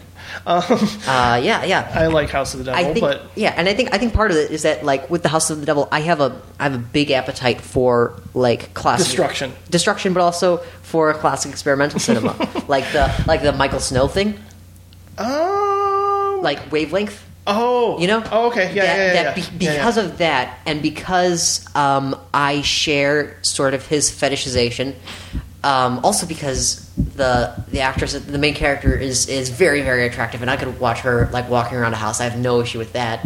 I didn't mind the fact that the explosion of violence at the end of House of the Devil was not that much of an explosion of violence, because everything that came before was so appealing. Yeah, I thought so. I could watch her order a pizza. Yeah. Oh, also While We're Young. That was the other one. Oh, of course. It's interesting because, I mean, especially with something like Buzzard, that's a raw movie. That's a very raw, independent film. Yeah. And I think the director was quoted as saying, I want to show that there is pathos in Doritos. Yeah. And I think that's he almost, like, he does something that Kevin Smith could not do in his dreams with a convenience store, and to, like, show that there is a genuine sadness to a character walking into a convenience store or eating a plate of spaghetti or having bugles. Yeah. I think that, and I think just to circle back a little bit, I think that Listen Up, Philip could only be shot on 60mm, but I also think that Buzzard could only be shot on whatever digital DSLR they shot it, because it gives you it's a film comprised of these mostly static long takes. There's a short focus. You don't have that much focus. So you're focusing on a specific thing, namely the central character, the Buzzard, who's Jack something. I forgot his name. Yeah, I forgot his name. The central character, so that you have this very, like, there's not traditional coverage. You're usually focusing on a face or the two figures posed. Yeah. Watching something play out in this long take, and then the digital, you're just capturing this information. It gives the film sort of a coldness and a drabness, which I think is incredibly appropriate. I would agree with that, and I also, like, was really taken with, again, like, his use of location was really interesting. He shot in and outside of Detroit, and he's from Grand Rapids, and I think that, like, there's been a few films, including It Follows and The Myth of American Sleepover, that are really capturing just sort of the rural, interesting parts of Michigan the that I'm familiar with. Because there's a family-wide like vacation house up by Lake Michigan, and it's the neighborhood around it always feels haunted to me. I remember that very specifically, and I think that in the way with the I think Buzzard is hinting at the hauntedness of what it's like to be desolate. Yeah. And, kind of it's set up in the opening shot when it has to do with money. And like those environments of like basements at friends' houses, those hellish, relentless, and like I know that world. I think I think you do too. I think that movie's going to go on, years from now people will be talking about it more and more. Yeah. It's going to become one of those cult movies, I think. I think that both with Buzzard and with Listen Up Philip, the filmmakers are dealing with familiar materials that we're used to seeing mediocre movies made from, but their intelligences are so much sharper that they do something really unique and special with it. Yeah. Like, you list the elements of Buzzard, you list the elements of Listen Up Philip. We think we've seen these narratives before. In each version, they are sharper and more intelligent and creating these very fascinating, dense works from those things, like with all the horror movie imagery, like with that incredible best ending I think I've seen in all year in Buzzard, just with the sprint, with the claw. Oh yeah, all this horror imagery, these worlds that are being sculpted very subtly, which is a shot that's utilized in. Oh my God! Tons of stuff. There's a. It's in Francis Ha. It's in Francis Ha, and in Francis Ha, they were taking it from the guy who did Holy Motors. Holy Motors, Leos Carax. Yes. I think that I like my favorite use of it though is in Buzzard, where it's perverted and twisted in such a fascinating way. Yeah, with the claw, and it's oh God, it's so good. And here just the mise-en-scène in Buzzard. It's like because the camera feels like it's just coldly documenting something, and because he's not shooting all things, but he'll like pick a specific corner of a scene and then focus on this and just be like, this is the information we get. We're going to record all the facticity of this corner. And I think that's incredible. Yeah, similar to a movie, it's kind of a few years old now. It's called Compliance, where that's exactly how that film is shot. I've heard of it, haven't seen it. But it's like, it has moments that made me roll my eyes because it's like, okay, there's a scene where there's possibly sexual assault taking place, and they do a close-up of a limp straw, and that's kind of stuff that really irks me. But Buzzard doesn't have any of that. In Buzzard, it always feels like this is the information you need. It doesn't feel like cheating. Like both Alex Ross and Joel Petrakis have a knack for really desolate visual gags, where it's like, sure, this is set up like a visual joke, but also it's incredibly depressing. Like Alex Ross Perry has his wheelchair stuff, and in Buzzard, there's a thing that just opens where it's like just this close up on Joel Petrakis, his character's face, where you have these bugles coming down and it just keeps on going, and then you hear this voice off camera. It's the off camera voices. And that's really absorbing and fun. It's set up like a sight gag, but also kind of depressing. Yeah, I know. That's the thing about both of these filmmakers. They managed to make a scene funny and sad simultaneously. And that goes back to me you can go to Billy Wilder. Then you can go to Broadcast News by James L. Brooks, which is a movie that is, it sort of plays one or the other for the most part, but there are moments where it's like you're laughing one minute and then you want to cry the next because it's just so intense. It plays like an emotional roller coaster in that regard, but I don't know how they find that sweet spot. Both of those movies really do it well. I think Listen Up Philip is more of disciplined and refined, but Buzzard is, I want to see what he does next. I think it's a good introduction to this director's vision. And I think that just going back to what sorry, I just keep give me 1 second. Buzzard, Listen Up Philip, define disciplined. Yep, lost it. That's okay. So there's, trying to think of what else. The Overnight. What'd you think? There's no reason to call it anything but a good movie. just a good movie. I think that all of my thoughts after watching it sounded like backhanded compliments, but were actually meant earnestly. Okay. It's like this is like it does a really good job of not tipping into it. It could either be really, really, really silly, or like just really accessible, or it could be like something like the Alex Ross Perry of this version of this movie, which no one would want to see, or which like 5 people would want to see. But it does a really good job of being like indie and weird, but not too indie and weird, and like pushing it, but not pushing it too much, which I think. And it's goofy, It's a fun parts of it are goofy. Movie. Like that's what I realized halfway through watching it, is that this is not the style of this movie is not realist, so to speak. It's goofy. A guy has a bunch of asshole paintings because that's goofy. There's the milking porn because that's goofy. Yeah, it has elements of a farce. Yeah.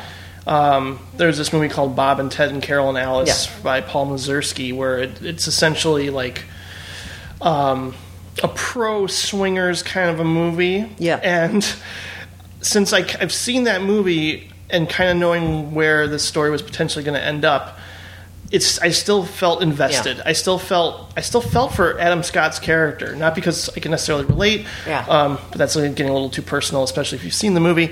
But it's just like I understand what it's like to be in the presence of feeling inferior to somebody else, and like wishing you could be that other person, and then realizing, wait a minute, no, they're just like me. I never quite reacted to it quite that deeply because what's his face? The Jason Schwartzman character is so fucking silly, so goofy. Yeah, he's more of a caricature than an actual character. Yeah, that I could never quite, so it was like I think it's a good movie, and like I said earlier, it felt good to go to a movie theater to see a movie that was not 3 hours long and not have an endless amount of characters in CGI, and was like, these are people. A simple, streamlined story. Yeah. It was very, very gentle. And whereas Creep is his other movie that you should see because it's actually even like shorter. Yeah. But it subverts expectations in a way that I was not expecting. Yeah. And it sort of has a very simple horror movie kind of set up where it's found footage, and it's about a guy who answers a Craigslist ad hoping it's just going to be work, and the Craigslist ad is just like, come meet with me, and I want you to shoot me doing like a autobiography, kind of a movie for a day or something, because he's going to do a video for his daughter, his unborn daughter. And it sort of becomes really crazy and dark and strange. Oh, that's and awesome. It's Mark Duplass in a way that you've never seen him before. Yeah. So that is like both of those movies, they sort of set up in ways that reminded me of Alex Ross Perry, and that like you think it's going to be one thing. Like listen up, Philip. It could have been Wonder Boys. It could have been an established author sort of meets his protege, or like a sub Wes Anderson sort of farce, which is what the trailer set up, and then you get in and watch it, and it's like this caustic hate fuck. Caustic, yeah, exactly. And I think Patrick That's Bryce, the title of my autobiography, Caustic Hate Fuck. Oh my god. Story of Ben Medina. Or a Trent Reznor record. Dude, I have such an appreciation for Trent Reznor. I'm a huge fan of Nine Inch Nails. Dream interview. He's my dream interview at this point. But yeah, I think Patrick Bryce is someone to watch. Yeah. Like, again, almost like with Buzzard, I think seeing this guy's first 2 movies is an indication of where he could go with this style, with this vision, with the stories he wants to tell that I like. I don't fall head over heels with it like I did with Upstream Color or something, but I like the aesthetic. I like the approach. How would you characterize the aesthetic? Lo-fi. I don't know. Is lo-fi just like straightforward setups and like filming people and not explosions? Like, what do you say lo-fi? Yeah, lo-fi?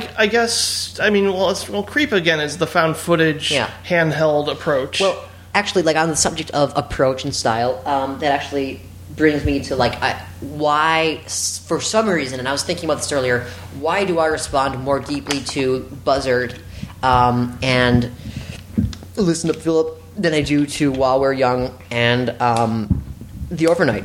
And if you allow me to go verge off into a literary metaphor, I really am a huge fan of ostentatious, like densely stacked prose.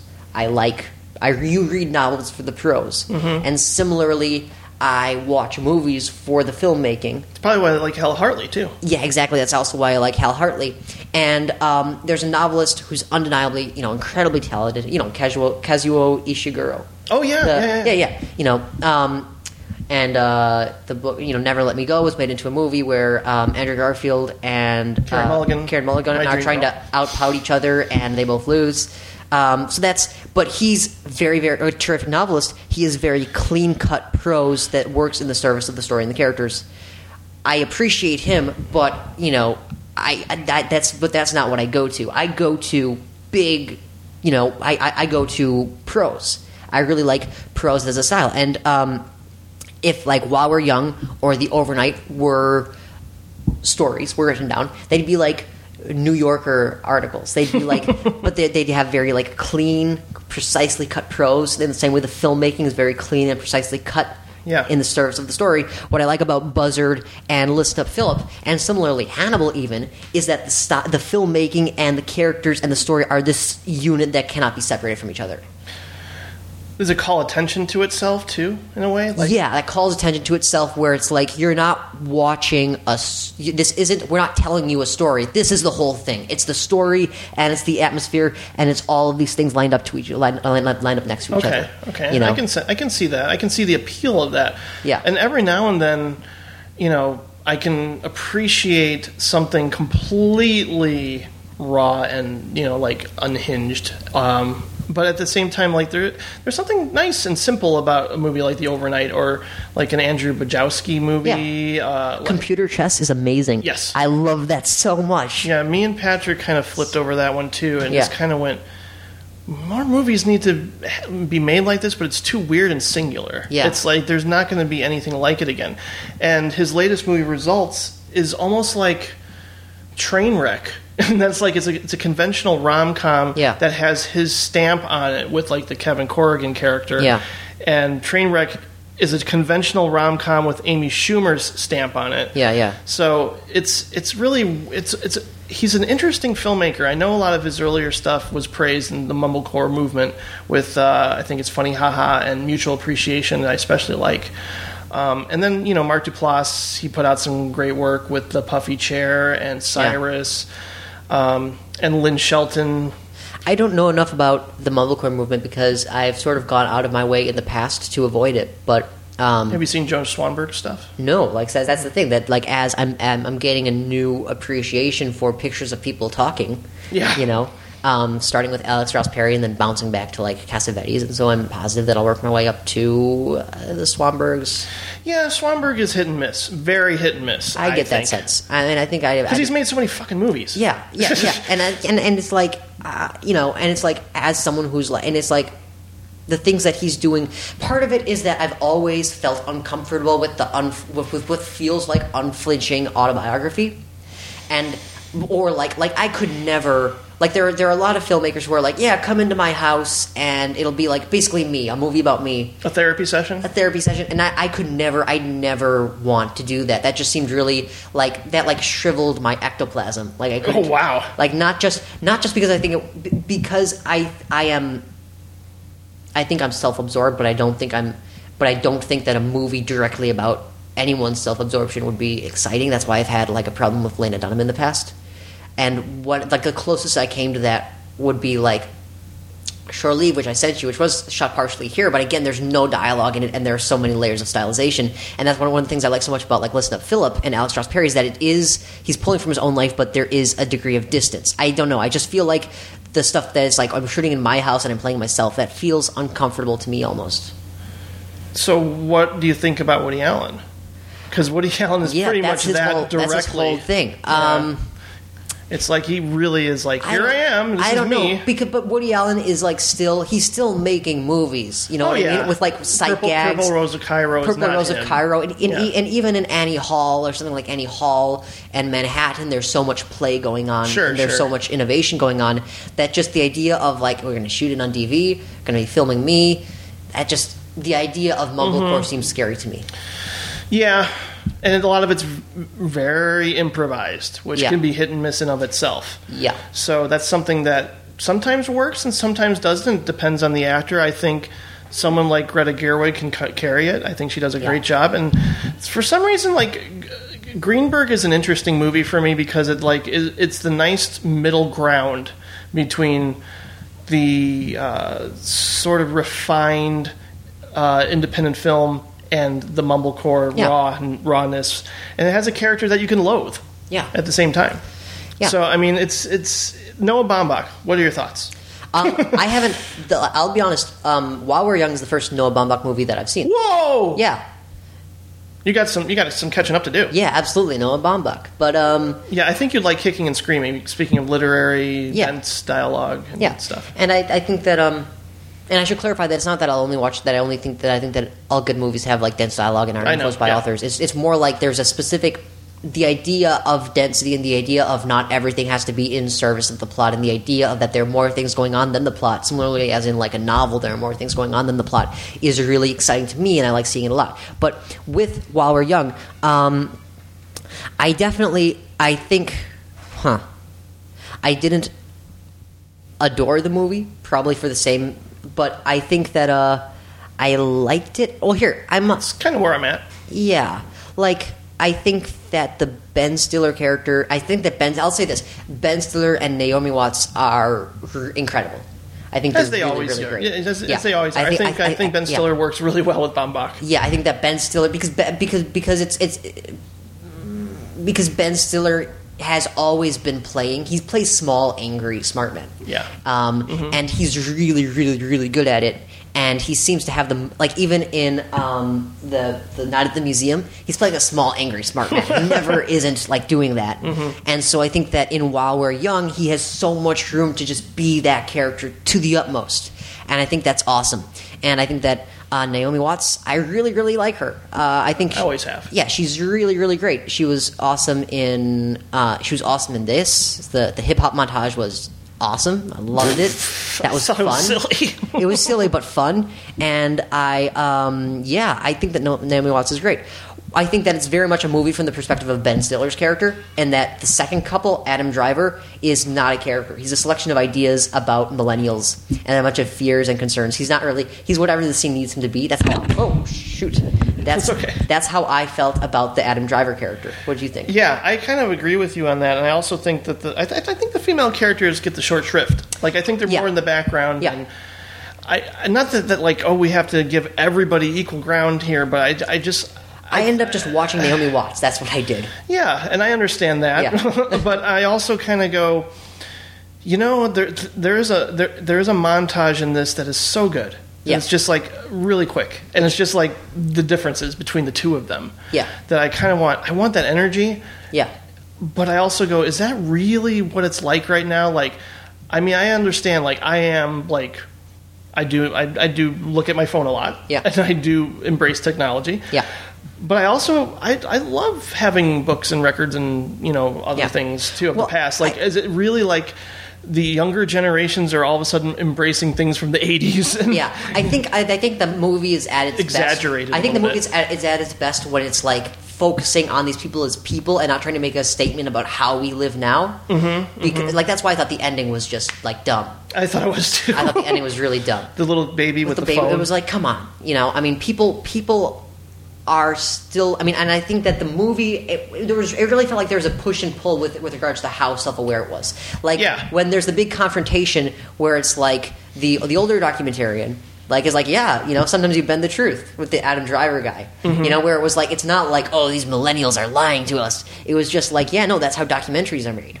And then there's a sense that like Ben Stiller is just like, that like ability to sort of let go of principle that is necessary for true success. He just doesn't have.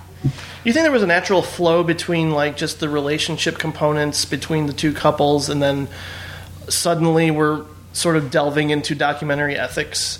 No, I didn't think that was the case. I didn't feel that at all. I thought that was weird. Yeah, I wasn't sure how I felt about it. Like maybe if I see it again, I'll feel differently. Yeah. Like maybe they sort of complement each other. Those two sort of theses of the movie. Yeah, but I mean, it's like I think that the documentary ethics thing invites the thought that the movie is about differences between generations, which again to me is the least interesting thing because that's not universal at all. I mean, like Listen Up Philip, for example, is I think more powerful because it's uniquely about one person's experience. Not one person's experience, but like everyone in the movie. No one in the movie is a symbol of anything. Everyone in the movie is themselves. Ah, okay. You know, and that's what was exciting to me about Listen Up Philip. That it's a friendship between because it's not like because you're not only friends with people who are your age ever. There are Ben type people who I'm friends with. I have friends who are very young. I have friends who are very old. The very young ones. No, that's creepy. But it's like, you know, there's vast age range, and it's just there are people who are like you, and I think people who are just people, and not just like representations of.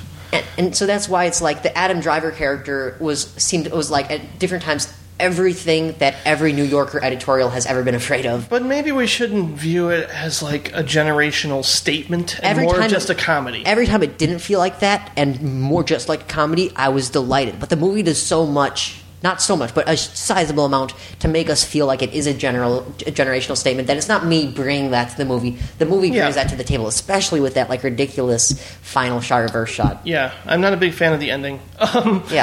But there was a degree. What I did like is sort of the world building the movie did, in that it was very slyly self-aware, in that it was like, we are dealing with gentrified white upper middle class New Yorkers, and like they very like the ayahuasca thing.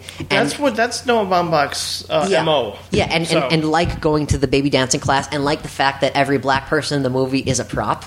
Like that was something the movie was aware of. Yeah, like the fact that it's like, oh, she's so hip because she goes to a hip hop class with black people. Like it's like, and then it's like, whoa, that's an exciting thing. Or else it's like, see, I'm filming a black boy in a bathtub. I'm legit.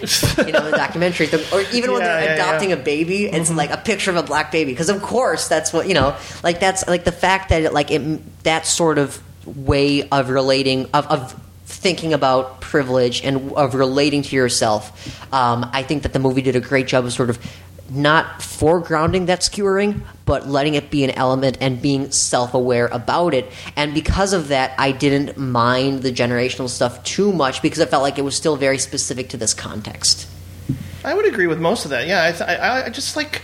I also like the fact that he's tackling the pressures of people that age, needing to feel complete by having a baby. And... you know, that's something that you approach a certain age, you'll know this in 20 years. If, like, that hasn't happened, you almost feel like society is saying, you better do that. Yeah. Or you're incomplete, or you're not really fully alive. Yeah. And, you know, that's something that I know has happened, not just to myself, but to other people. And I like that the movie tackles that, but then, like, you know, halfway through it does become more about Adam Driver's documentary and like what's to become really of that. I don't care about Adam Driver's documentary, you know. I thought every time I just want to knock like the stupid floppy hat off his head. Like it was like, sure, he's delightful, but it's also, you know, are you making what's the Mr. Ripley movie? The Talented Mr. Ripley? Yeah, are you like if you're making hipster Talented Mr. Ripley, then do that, but that's not as like exciting as this other thing. Like it did feel like it kind of came unfocused at the end, and I agree that the Amanda Seyfried and Naomi Watts are criminally underused. Every scene with them I enjoyed a lot. I will say that the scene where they're at that retreat or not monastery, the retreat thing, or where they're doing some kind of drug or whatever. Ayahuasca? Yeah. Didn't like it. Like it? It went on too long. Yeah. Let me think. Puking and... the puking, yeah. I think, I like, again, just the skewering that he's, like, playing the RoboCop soundtrack, and just the cutaway. Like, sometimes here's what it is. Ben Stiller and Naomi Watts are playing characters in a feature film, because because they're not set up like a punchline, like a joke. They're human beings, well played, well essayed, well laid out. Adam Driver is playing a Portlandia character, in that he feels designed for a sketch, and it's like it's interesting casting because he's coming from girls. Yeah, and so he's at his funniest in that ayahuasca scene, which plays like a Portlandia sketch. In those cutaways to him, where he's just leaning against this thing, saying like, "I voted for Romney," like these obnoxious like things. Like that's when he's at his most potent as a character. You know, that's a good point. Yeah, I think I'm always going to be in the middle on While We're Young. Like, there's certain things I really like about it, but also coming from Noah Baumbach, who's really cynical and really like, biting in a very Alex Ross Perry kind of fashion. That's why I think you'll like some of his movies a lot, and I think you'll appreciate Kicking and Screaming. That seems to be cut from the Hal Hartley, Whit Stillman, Alex Ross Perry cloth. So I think you'll really like his first movie. And just to clarify, I think another thing that was really life changing for me and exciting was I went to see just a ton of Godard at the Gene Siskel retrospective. Ooh! And that was the first time that I realized, like, up until that point, I thought that formatting arguments were stupid. Like, it's like, because it's like Dark Knight on IMAX or Dark Knight on an iPhone, it's only a question of volume and size. I didn't get the point. I wasn't excited by it. It was only when you go and see something like Weekend, on a screen projected on celluloid, that you realize I would not watch this on my laptop.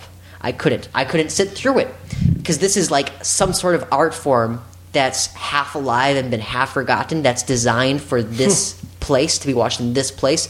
And that's the first time that I really appreciated projection and seeing things in a theater, I think, fully, because that's the only place you could go to see that movie and take it in.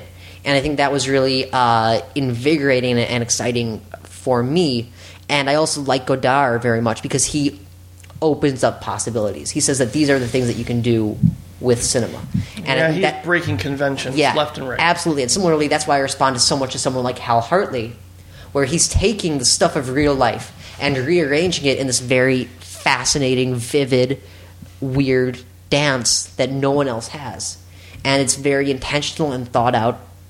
And I just really, really dig on it. How do you respond to just the way the characters speak to one another? Because it's a very David Mamet sort of stylized, almost robotic kind of, not necessarily robotic, that's not the right word, but just there's a cadence, a rhythm to the way they talk that is like the antithesis of how real people talk. Yeah, it feels sort of agonized and off-putting in a way that Wes Anderson has never been, but in a way that is, to me, really enjoyable and interesting, because I think that as someone who's constantly thinking about who's working on movies or thinking about movies, to see all of the different ways that you can take the ingredients of a scene between two people and rearrange them just with camera and staging and how people say dialogue, that's really exciting and interesting, and I think I think it's I really enjoy Hal Hartley for that reason. It's all of these people I feel like I've had it sort of up to here, because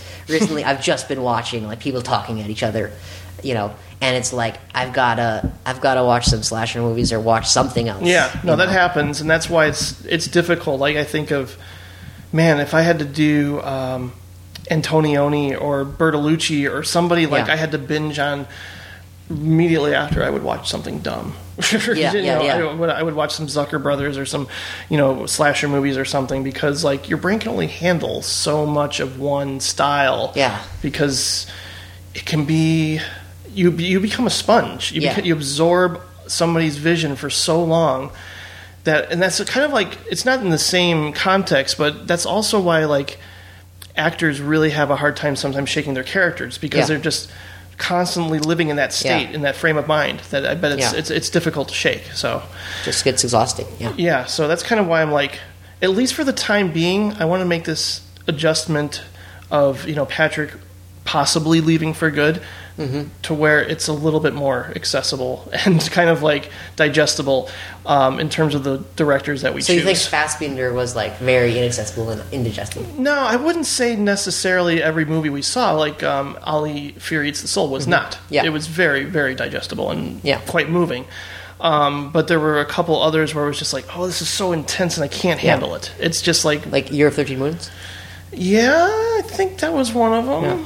I think there's one with a transgender character getting beat up right at the very beginning. I think that was Year of 13. Yeah. Yeah. Okay, so that. So what director is next on the docket? It is Steven Spielberg. No, sorry, Steven Soderbergh. Soderbergh. Part 2. Awesome. With to my buddies Andrew James and Kurt Halfyard. They're returning. It's been a while since I've talked to either of them. They've just recently had their 400th episode of the Cinecast, and I love both those guys, and I love talking to them. And Kurt especially is a huge fan of latter-day Soderbergh, like The Informant, Contagion, a lot of more recent Soderberghs. Haywire, The Limey, The Nick, which I'm super excited about but haven't seen. It's so good. Yeah, it looks really good. Yeah, it's something. So I mean, there's a lot to talk about that we didn't cover for Soderbergh Part 1. That I'm excited for. But this was great, man. I really enjoyed talking with you, and we're going to do this again next year, I'm sure, with another director. Yeah, on the thing with Patrick, you were both like, I want to talk to the 18-year-old because he's fascinating. Which yes, is you are. Weird specific word choice. So yeah, no, I agree, and you've lived up to that expectation. All right, well, thank you. Thank you so much. This was awesome. Really quickly, since we can't do a top 3 Alex Ross Perry movies because it'd be impossible, like I always try to do with every director, I found a list of Alex Ross Perry's life-changing movies that I would like to read to you. Sure thing. Because it's really interesting, and I haven't seen any of these. Yeah. So number 8 is called Dark of the Sun by Jack Cardiff from 1968. Number 7 is Cracking Up by Jerry Lewis from 1983. Number 6 is Busting by Peter Hyams from 1974. So far, I've seen none of these. Number 5 is The Letter Never Sent by Mikhail Kalatozov from 1959. Okay. Number 4 we've both heard of. Berlin Alexanderplatz. Yeah. Fassbinder, 1980. Number 3 is a double feature of White Dog and La Luna. This was White Dog's a Fuller. White Dog's a Fuller movie. Yeah. And La Luna's Bertolucci, 1979.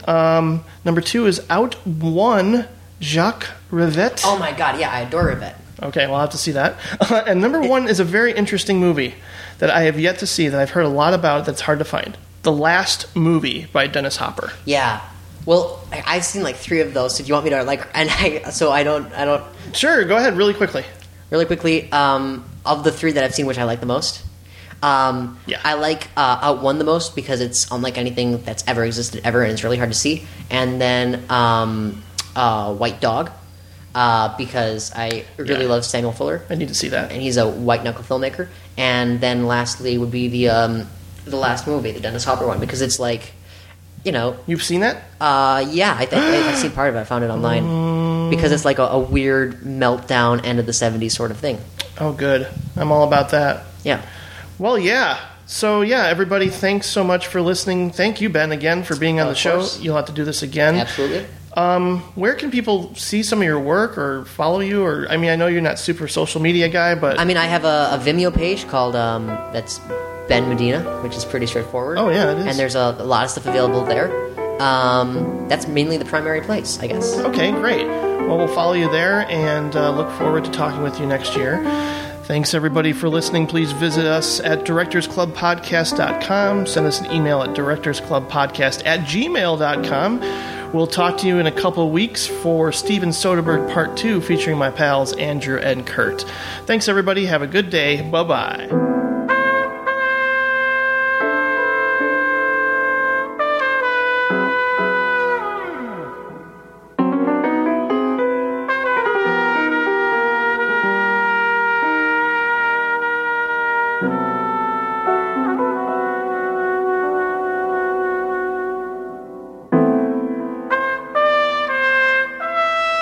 Ben is pro-incest, by the way. No, I'm just kidding. No, that is the narrative of this episode. I am pro-incest. I think that it's an interesting narrative tool. God.